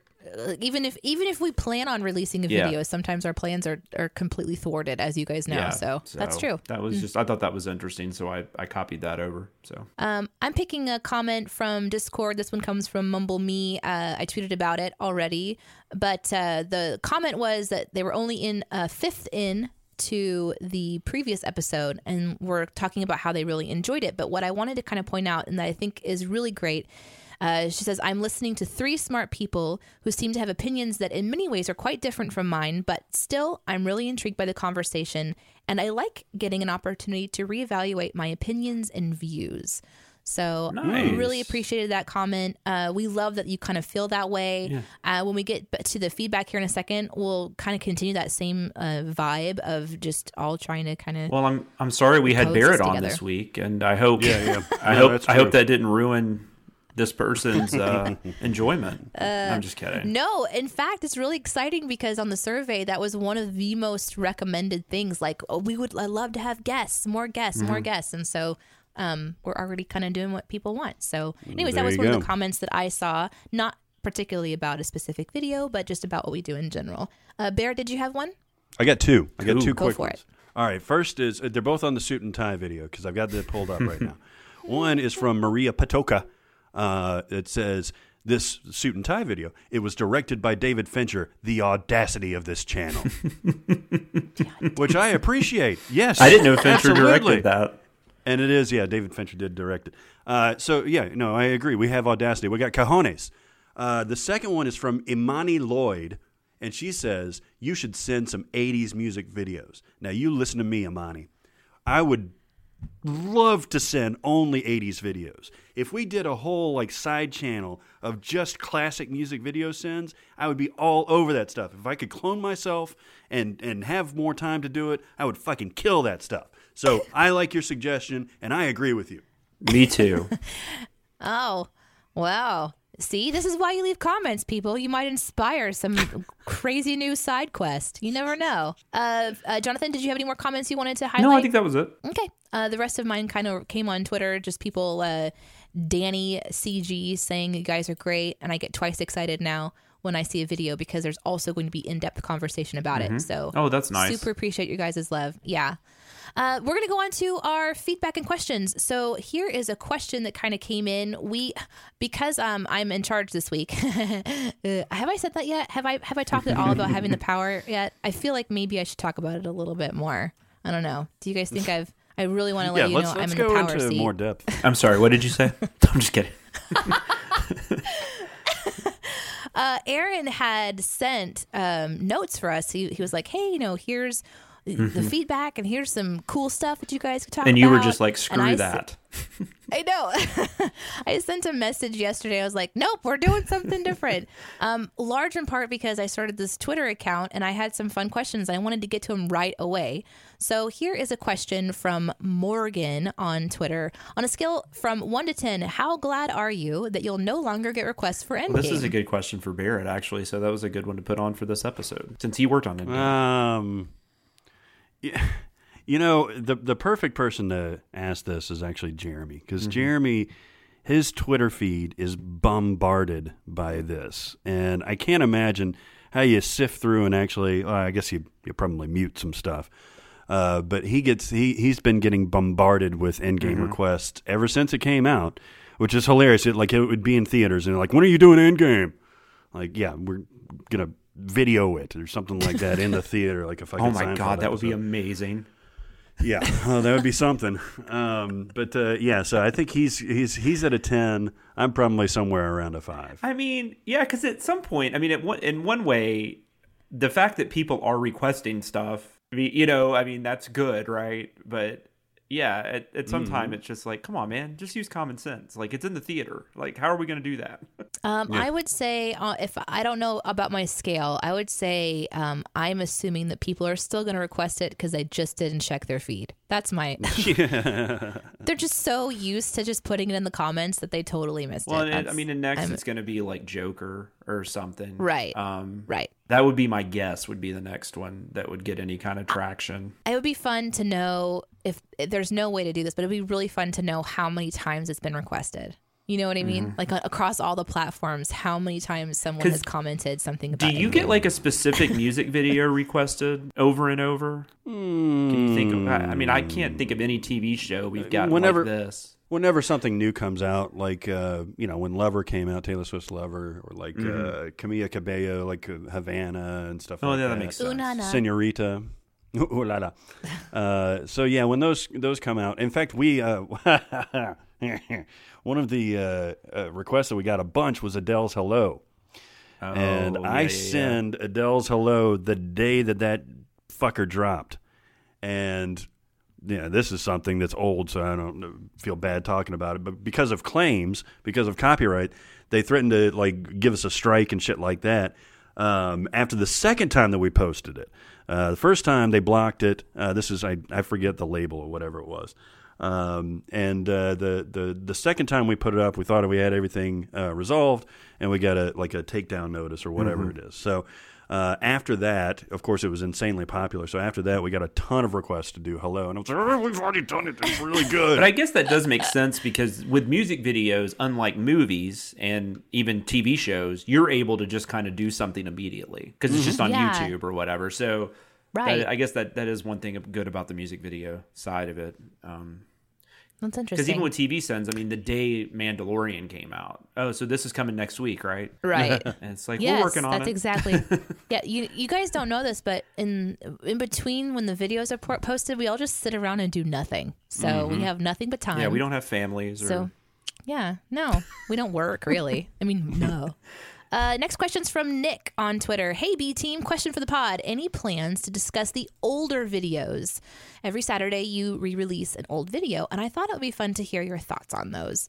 So I don't have an answer to that. I don't think that's something that we've really sat around and brainstormed. No, that actually, I don't believe that's ever come up. I mean, I'm okay with it. Well, I think the cool thing is that we're in this interesting kind of post-survey moment where we're going to be sitting down and brainstorming after reading all of the incredible suggestions that you guys have for us and coming up with some potential either new segments or a mini pod, because that's a huge request. And so that might be something that we can touch on, that we sort of have.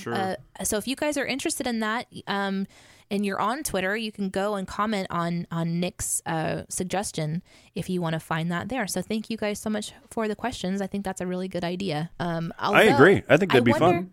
I wonder if it'd be difficult because since we're in the moment right now, we kind of can remember who wrote on a script. So we would probably have to change maybe even a little bit of how we approached it, because I don't know how long it's been since, that video was sent and how we would find out like the backstories. And so we might have to change a little bit about it, but that's not a problem. And we can always just come up with creative ways to talk. What's funny though is the one that just came out this Saturday was one Barrett and I wrote. Yeah, that's true. Let's talk about Megamind. No. Wasn't that Did you, I write Barrett? on it? No, I don't think. God. I thought that was me and you. This is why it would be hard, guys. This is why it would be hard, because you'd be like, was that me? Maybe it was like me. I thought it was me and Barrett. I think I did. I completely forgotten that. I think I edited it too. Jesus Christ. See? I think we would have to come up with a fun way to go back in time. So, which we could totally do. Well, and we're just now getting to ones that like I've even written on, because I mean, Barrett and Chris and Jeremy have been doing this a lot longer than me and Aaron. So I've just now started noticing Saturday videos like, oh, I worked on that. It's right. Sort of, yeah. Or then there's ones like Hulk, where you guys did it so long ago, and it just sort of is, you have to sort of go back. Yeah. Which is why I try to keep notes as I write scripts for this very reason, so I can go back and go, oh yeah, that's what I was thinking in the moment. I would have totally forgotten about. Yeah, I should have. When I wrote Megamind like a year and a half ago, I should have thought, I bet I'm going to meet somebody named Danae, and we're going to do a podcast together. It's because you're what at least you remember that you did it.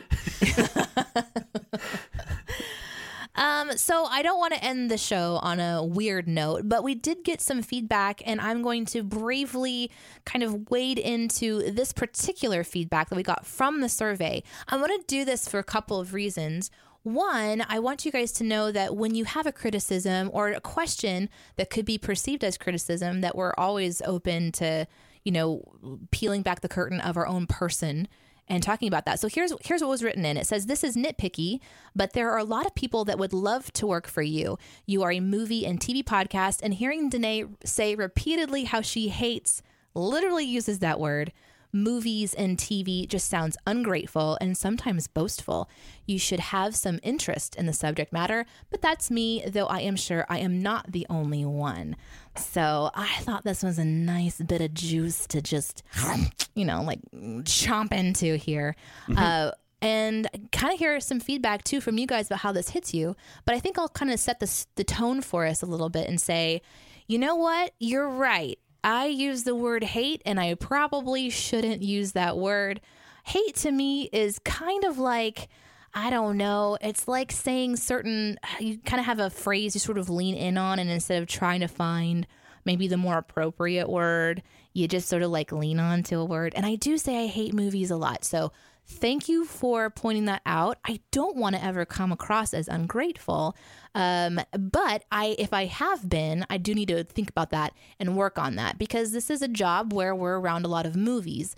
But I do want to say that to do this job does not mean I have to love movies like the guys do. And I've struggled with that a lot, actually, in joining the team, because I am not like them. And so I do compare myself to them. And I think part of why I've talked about hating movies is as I'm just personally sharing very openly my process of joining the team, being on Behind the Sins and jumping onto Sincast and even the Patreon Hangout. It's me. You're just watching a new person acclimate to a very different environment. I don't know that disqualifies me from doing this job. I don't know that it means that I shouldn't work for them because somebody else, who loves movies would do a better job. I don't know. Maybe they would. They probably would. There's so many people out there that could very easily nail this.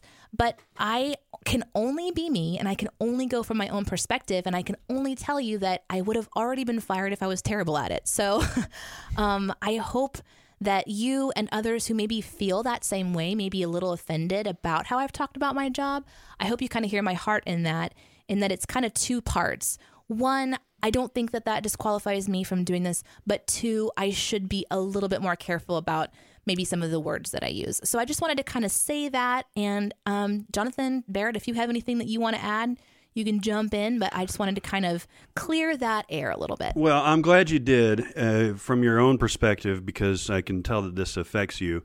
Whoever does have this criticism, in particular of Danae, shut up. Because Danae is great. We are extremely happy that she's a part of the team. Feel free to,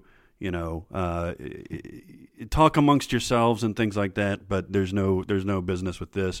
Danae is fantastic. If anything, to me, when I've been listening to the Behind the Scenes podcast, it's, how like I'm going to make a movie comparison, like in Inception, where Ellen Page's character comes in and she's the proxy for the audience, right? She's the person that needs to be explained to all of these things. Otherwise, You're hanging out with pros that all know the rules and the things and stuff like that. If anything, Danae's journey into getting into this world has been awesome, because it should have brought you listeners into kind of our process as a proxy. And I think it's been delightful. And Danae's great. Everybody calm down. And we all take our jobs very seriously, but just working with Danae and working on scripts with her, she does an insane amount of research, and she does an insane amount of rewatching for each script. I'm not saying like I mean we all give our 100%, but I don't know. It's just it's very impressive to me, the route she takes to get these scripts done.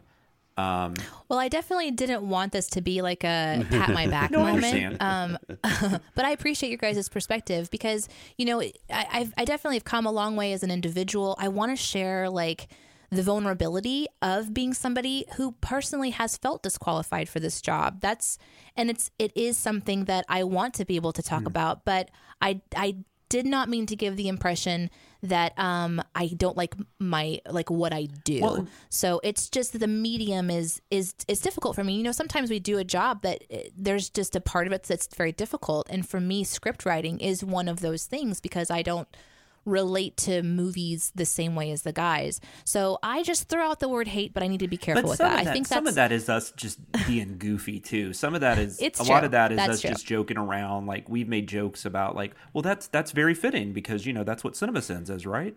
And I do want you guys to hear too that, and maybe this will be kind of the thing that kind of takes us out, is just a real quick story as a little visual for you. I was driving into the studio a couple of days ago, and I was going about 5.5 miles over the speed limit, and directly in front of me was this gigantic SUV, not like one of the cute little sport SUVs, one of the big ones. And I drive this really small Toyota Yaris, and from what I'm understanding, this person thought that I was riding them, that I was too close, right? And so they got into, I'm going to skip over the details of the story, but suffice it to say I had to call the police because they were following me after this. Goodness. They were very, very angry. It turned into this craziness. So today I'm driving and I'm on the same exact road. I'm in the same exact car. I am the same exact person. And I'm driving 10, maybe 12 miles over the speed limit, and somebody is behind me, riding me, wanting me to go 50 miles an hour, and they zip around me and they flip me off because I'm going too slow. And my point is that I'm just the same person, and someone's going to have a different opinion about who I am and what I do. Some people are going to get mad and that I'm going too fast or that I'm going too slow. And what I want to do is I just want to kind of give an example of a journey. And so hopefully in the next years, I can look back on this and kind of have even more growth with you guys. And to the person who wrote this, I hope you don't feel that, you know, your opinion isn't valid. I actually really appreciate that you were bold. There's actually some other bold comments that we're going to get to. Some of your guys' suggestions about things we shouldn't do on the show anymore. And I think it's really good to talk about that stuff. So anyways, thank you for your feedback. Let's go to Beyond the Sins. To infinity and beyond. Somewhere beyond my wild history. To boldly go where no man has gone before. Okay, so this is one more thing we want you guys to know about that's just happening out in pop culture, something that we're watching, something we're doing, something we're saying, something blah, blah, blah. Let's start with Barrett. Barrett, what else do you want people to take their eyeballs and go check out? Okay, I've got something that you shouldn't check out, but you may want to, right? Okay. It has for a tease. Okay, if I were to tell you that there's a movie, a Christmas movie, with Alan Arkin, John Goodman, Ed Helms, Diane Keaton, Anthony Mackie, Amanda Seyfried, June Squibb, Marissa Tomei, Olivia Wilde, and Steve Martin, you would want to watch that movie, wouldn't you? What? I have no idea what Love you're the talking Coopers. about. What is this? Love the Coopers? Love the Coopers. Oh. It's an ensemble dramedy from 2015 that is trying to be Love Actually, and it fucking sucks. I don't remember this. Was this in the theater? I know. I forgot that it came out too. And I watched this whole thing with my wife the other day, and I'm like, this should be good. This should be fine. There's actually a scene with Anthony Mackie, Falcon, and Marissa Tomei, Aunt May, and I was like, whoa, worlds are converging. It fucking sucks. So if you find yourself like drawn to this movie that looks like it could be good, it's not. So So it's more Christmas with the Cranks than Love But there's Actually. a puppy in it. How I is love the me dog? some Christmas with the Cranks. Oh, sorry, that was a bad. I don't think I've ever actually watched it. I'm just making assumptions. How was the dog in the movie, though? That's the most important thing. He is voiced by Steve Martin. And you really? you enjoy like silly Christmas movies, right? Yeah. I like Jingle All the Way. I like Christmas with the Cranks. I love Christmas Vacation. So I went to Google and just searched the Love the Coopers images, and I'm looking at like maybe the cover or whatever, where it's all of them standing together and they're wrapped in a bow around the front. And I zoomed into the dog at the bottom, and I'm just looking at everyone's feet. And the way that they've photoshopped this whole crew together, they literally have somebody floating about 6 inches above the air. And Nice. I don't know whose leg it belongs to, but somebody is literally floating. And they didn't try to elongate their leg with Photoshop and put their foot on the ground. They just added the drop shadow and literally left 6 inches of space. Nice. That's the level of detail that was put into this movie. No. Awesome. Well, that's a good Wreck-A-Warn, right? No, it's a warn. Run. We had a Run away. Wreck-A-Warn on our own show. That's right.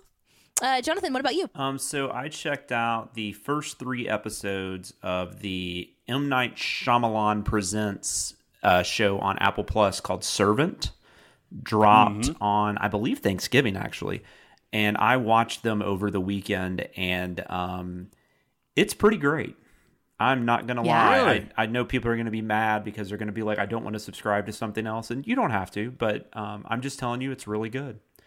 This is stuff from the trailer, so this is what I'll talk about because I don't want to give too much away. But Lauren Ambrose and from 6 Feet Under and Can't Hardly Wait, is she in that? I don't know. She's in 6 Feet Under. Mm-hmm. And Toby Kebbell, who was Koba in the Planet of the Apes movies, and he was most recently actually in the Black Mirror episode that we send. They hire a nanny played by Nell Tiger Free, who I've never seen anything before, but she's very good, to care for their child. So this is like how the show opens. And then you see the child and you find out the child is like a doll. And what you find out is it's like this kind of some version of like, I can't remember what Toby Kebbell calls it, but it's basically like a self-help child. Something tragic happened to their baby, and the Lauren Ambrose character cannot deal with it, essentially. Like, she's not willing. She's basically like in so much shock, she's forgotten that anything even happened. So this is apparently some kind of like a therapy doll, basically. And then so that's how it opens. That's most of what you see in the first episode. And then it just gets bonkers. But good bonkers. Yeah. And so there's really not a whole lot else I want to say about it because you just got to watch it. I kind of think I know where it's going. At least I kind of think I know like the subgenre of horror thriller territory it's going in, but who knows? But it's like creepy, like in the really good way, like it, in a good way, and it's a really cool mystery so far. Rupert Grint, who as far from Ron Weasley as he possibly could be, plays Lauren Ambrose's brother in this, and that's really interesting. But yeah, no, it's really good. The episodes are only 30 minutes, which is nice. It's kind of like The Mandalorian. They're choosing to do like these shorter episodes, which I kind of dig. I do feel like, at least in the last episode, I feel like they kind of had to cut it a little shorter than maybe they would have if they were, if it was a little longer. But there's still like 7 episodes left, but because they're going to start releasing them weekly after this, like they're doing with all their other programs. But so far, I'm really, really digging it. So cool. If that sounds interesting to you, sign up for the service or wait like 7 weeks, and then you can just sign up for the free month and watch all of them, or however you choose to do those things. However you want to work the system. That's so perfect, like ginger casting between Rupert Grint and Lauren Ambrose. Kidding, right? If you told me that they were brother and sister in real life, I'd probably believe you. I don't know where she's from, but yeah, other than the nationality, maybe that would probably work. Mm-hmm. Is he playing a Brit? Or No, is he he's got. Actually, I'm trying to think of where they're located. He's got a Polish accent. Because Toby Kebbell has I believe he still has a British accent, but no, they're, as far as I know, they're supposed to be American. So cool. Mine is twofold. Just a super quick Wikipedia. At the time we're recording this, it's what is it after Black Friday? It's something Monday. Cyber Monday. And so I was on Wikipedia during the recording of this show and reminded again that they depend on people donating monies. And so they're doing another kind of push to try to make sure that they get to stay independent and stay ad free. So just a reminder to people, if you would like to donate to Wikipedia, go for it. But my actual one to recommend today is another Dungeons and Dragons podcast. I have been continued to have people like message me, hey, try this one out, try this one. There's so many podcasts out there. And another one has come to the front as a favorite. I'm listening to all of their backlog. It's called D&D. And so it's Dungeons and Dragons and dinner. And so, but what I like about this one is what I like about all of the ones. So probably a little bit of a broken record, but for those of you who listen to podcasts based on my suggestion, especially for Dungeons and Dragons, this is going to be right on point, which is a really great editing job where you're not just listening to friends sit around and talk for 4 hours. The editing keeps it on point. It keeps the story front and center. It keeps the dice rolling and the addition to a minimum, so you don't have to sit there and listen to people play a game and the minutia of that. But also, they're all mic'd really well, so you can hear all of them really well, and you can tell that the Dungeon Master is doing a really good job. He has a plan, and that's always really nice when your Dungeon Master has a plan. So again, it's called D&D. I highly recommend it. If you are triggered by cussing, you're in the wrong place. But this one does have cussing, just so you know. I started listening, I think about 2 weeks ago. Started back in June of 2018, and I am now through August of 2018. So nice. It's a lot of fun. I'm really enjoying it. I think they do a great job, and I'm excited to kind of share that with you. So that is my Beyond the Sins. That's awesome. And that will do it for this week. Yay! I did not beat the recording record for today. We recorded in a normal amount of time, and that's totally fine because you love listening to our show no matter its length, and we really appreciate that. Barrett, how can people connect with you? You can go to Cinema Sins on YouTube. You can go to Music Video Sins on YouTube. You can go to @MusicVideoSins on Twitter. Our podcast, Sincast, that occasionally features Danae and frequently features Jonathan, especially with these mini pods recently. That's been a lot of fun. Yep. Yeah, I was going to say, Jonathan, did you have anything you wanted to plug? Well, I just wanted to plug, we just did, speaking of mini pods, Chris and I did a Frozen 2 mini pod, which was recorded with a very special guest, my 8-year-old daughter, Mackenzie. And it's really interesting editing your daughter, by the way.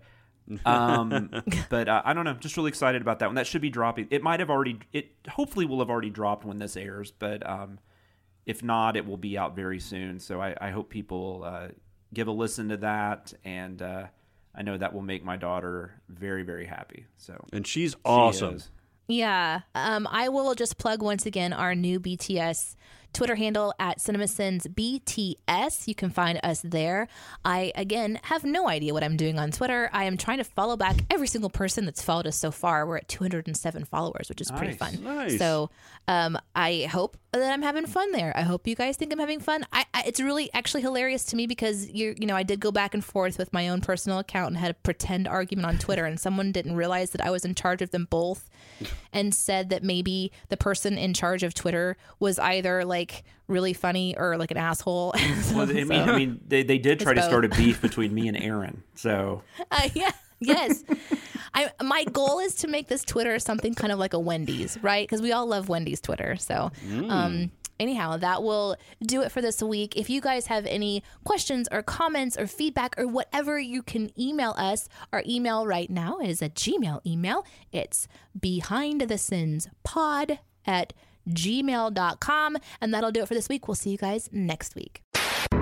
Thanks for listening. Send any feedback to behindthesinspod@gmail.com, and be sure to subscribe or message us at Twitter. And be sure to visit cinemasins.com.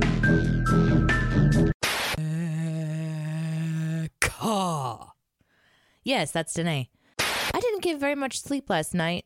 This may be the worst show ever.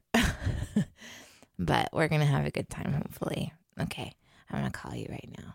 I'm going to push this button. It's going to work. I'm going to push the button and it's going to work. Going to push the button and it's going to work. Going to push the button and it's going to work. That's your new ringtone. Hey, what's up? Is it wrong that I sort of hope that I'm sick forever because this like deep voice is just, it's my favorite?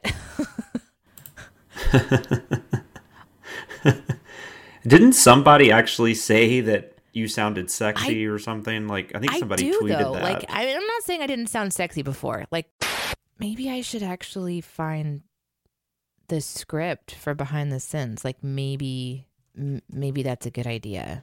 Aaron trusted me to lead the show today, and I don't even know. Oh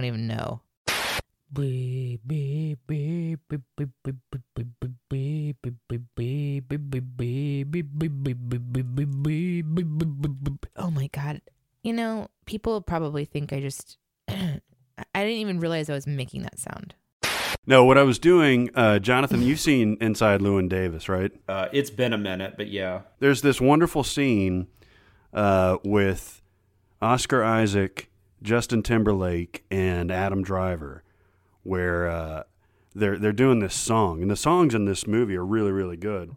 And they're recording this song, and it's like, please, Mr. Kennedy, I don't want to go to outer space. And Adam Driver is like the sound effects guy, so like they're talking. Justin Timberlake and Oscar Isaac are talking about the song, and Adam Driver's in the corner just going like, shoot. Anyway, it's funny. Goldberg! Did you see the woman jump in a bush at the Auburn game? What? I think a lot of people jumped in the bush. Yeah, I saw that. It's really funny because like Auburn wins the game against Alabama, so everybody's like jumping onto the field. And there's these bushes like in between the field, like a bush barrier. And this one woman just doesn't clear it. Oh no! There were several people that didn't clear it. There's this shot of her just like looking up out of the bush, like she's like somebody help me. Like, no! All right. So many inappropriate things that I want to say. Huh? Oh, about Bush? Yeah. About Bush? Yes, about the band Bush. That's right. That's right. Gavin Rossdale. Yeah. Well, this is the place to do it. 16 Stone. You have free reign. Stone. Alanis Morissette is doing a new album. That's awesome. I love me some Alanis. I've seen her in concert quite a few times, like 4 or 5 times. I've never seen her. I'd love to though. She's definitely one of my favorites. So all this talk about Bush reminds me of a funny story before we get started on the show. So when I was writing on the Alita Battle Angel, and I wrote that little quip about Jennifer and her legendary bush. Mm-hmm. Yeah. I was writing that script, and I was like writing this joke, and I was at my parents' house when I was doing it. I had the video up on my laptop, and I'm putting all this together, and my dad comes in, and he's just like, he sees the video up on the TV screen, and he tries to help me by pointing things out, like consistency issues or whatever. And he likes to be proud of me, and also like encourage me to think about ways to send things, and it's really adorable. So he'll like point something out and be like, oh look, that door is open, and maybe it was closed in the previous scene, you could write something about that. Which is just, it's so sweet. Nice. But while he's doing that, I'm writing a dirty joke about this girl's bush. Yep. That's where the flute joke comes from too. I know that. See, I know some things that are important. For joining us today on the show. You're welcome. Thank you for having me. This is wonderful. This is a great show. I love this show. I listen to it every week. Oh, cool. If you have one other thing that you want to throw out for Beyond the Sins before you go ahead and do it now. Here's Beyond the Sins. No. All right. So hold on. I forgot that we had Beyond the Sins, so I just kind of flipped it around. Well, that does it for today's show. Let's reflect, shall we? Knocked it out of the park. Let's just be honest, everybody. I mean, like, whoa. I was so scared. Whenever I'm in charge of things, I try to like make sure that the show is moving. And I kind of kept like joking about like pushing and whipping everybody forward. But here's why. I'm supposed to be somewhere in 15 minutes. And I'm still in the studio. Now, where I'm going to go is super, super important. I have a massage scheduled. This is really important for my mental health. It's important for my body. But what am I doing? I'm spending my time having a little post-show moment with you. My friends on the internet. I'd like to hang out with you. Ba-ba-da-ba-ba. Okay, well, that was awkward. Enjoy all your favorite sports like never before at BetMGM. Sign up using code Buckeye and receive up to $1,500 back in bonus bets if you don't win your first bet. When you register with BetMGM, you'll get instant access to a variety of parlay selection features, live betting options, and the best daily promotions in the business. And with BetMGM at your fingertips, every play and every game matters more than ever. Place your money line, prop, or parlay bets with the king of sportsbooks today. Sign up using code Buckeye and receive up to $1,500 back in bonus bets if you don't win your first bet. BetMGM and GameSense remind you to play responsibly. 21 plus and present in Ohio, subject to eligibility requirements. Rewards are non-withdrawable bonus bets that expire in 7 days. Gambling problem? Call 1-800-GAMBLER. In partnership with MGM Northfield Park.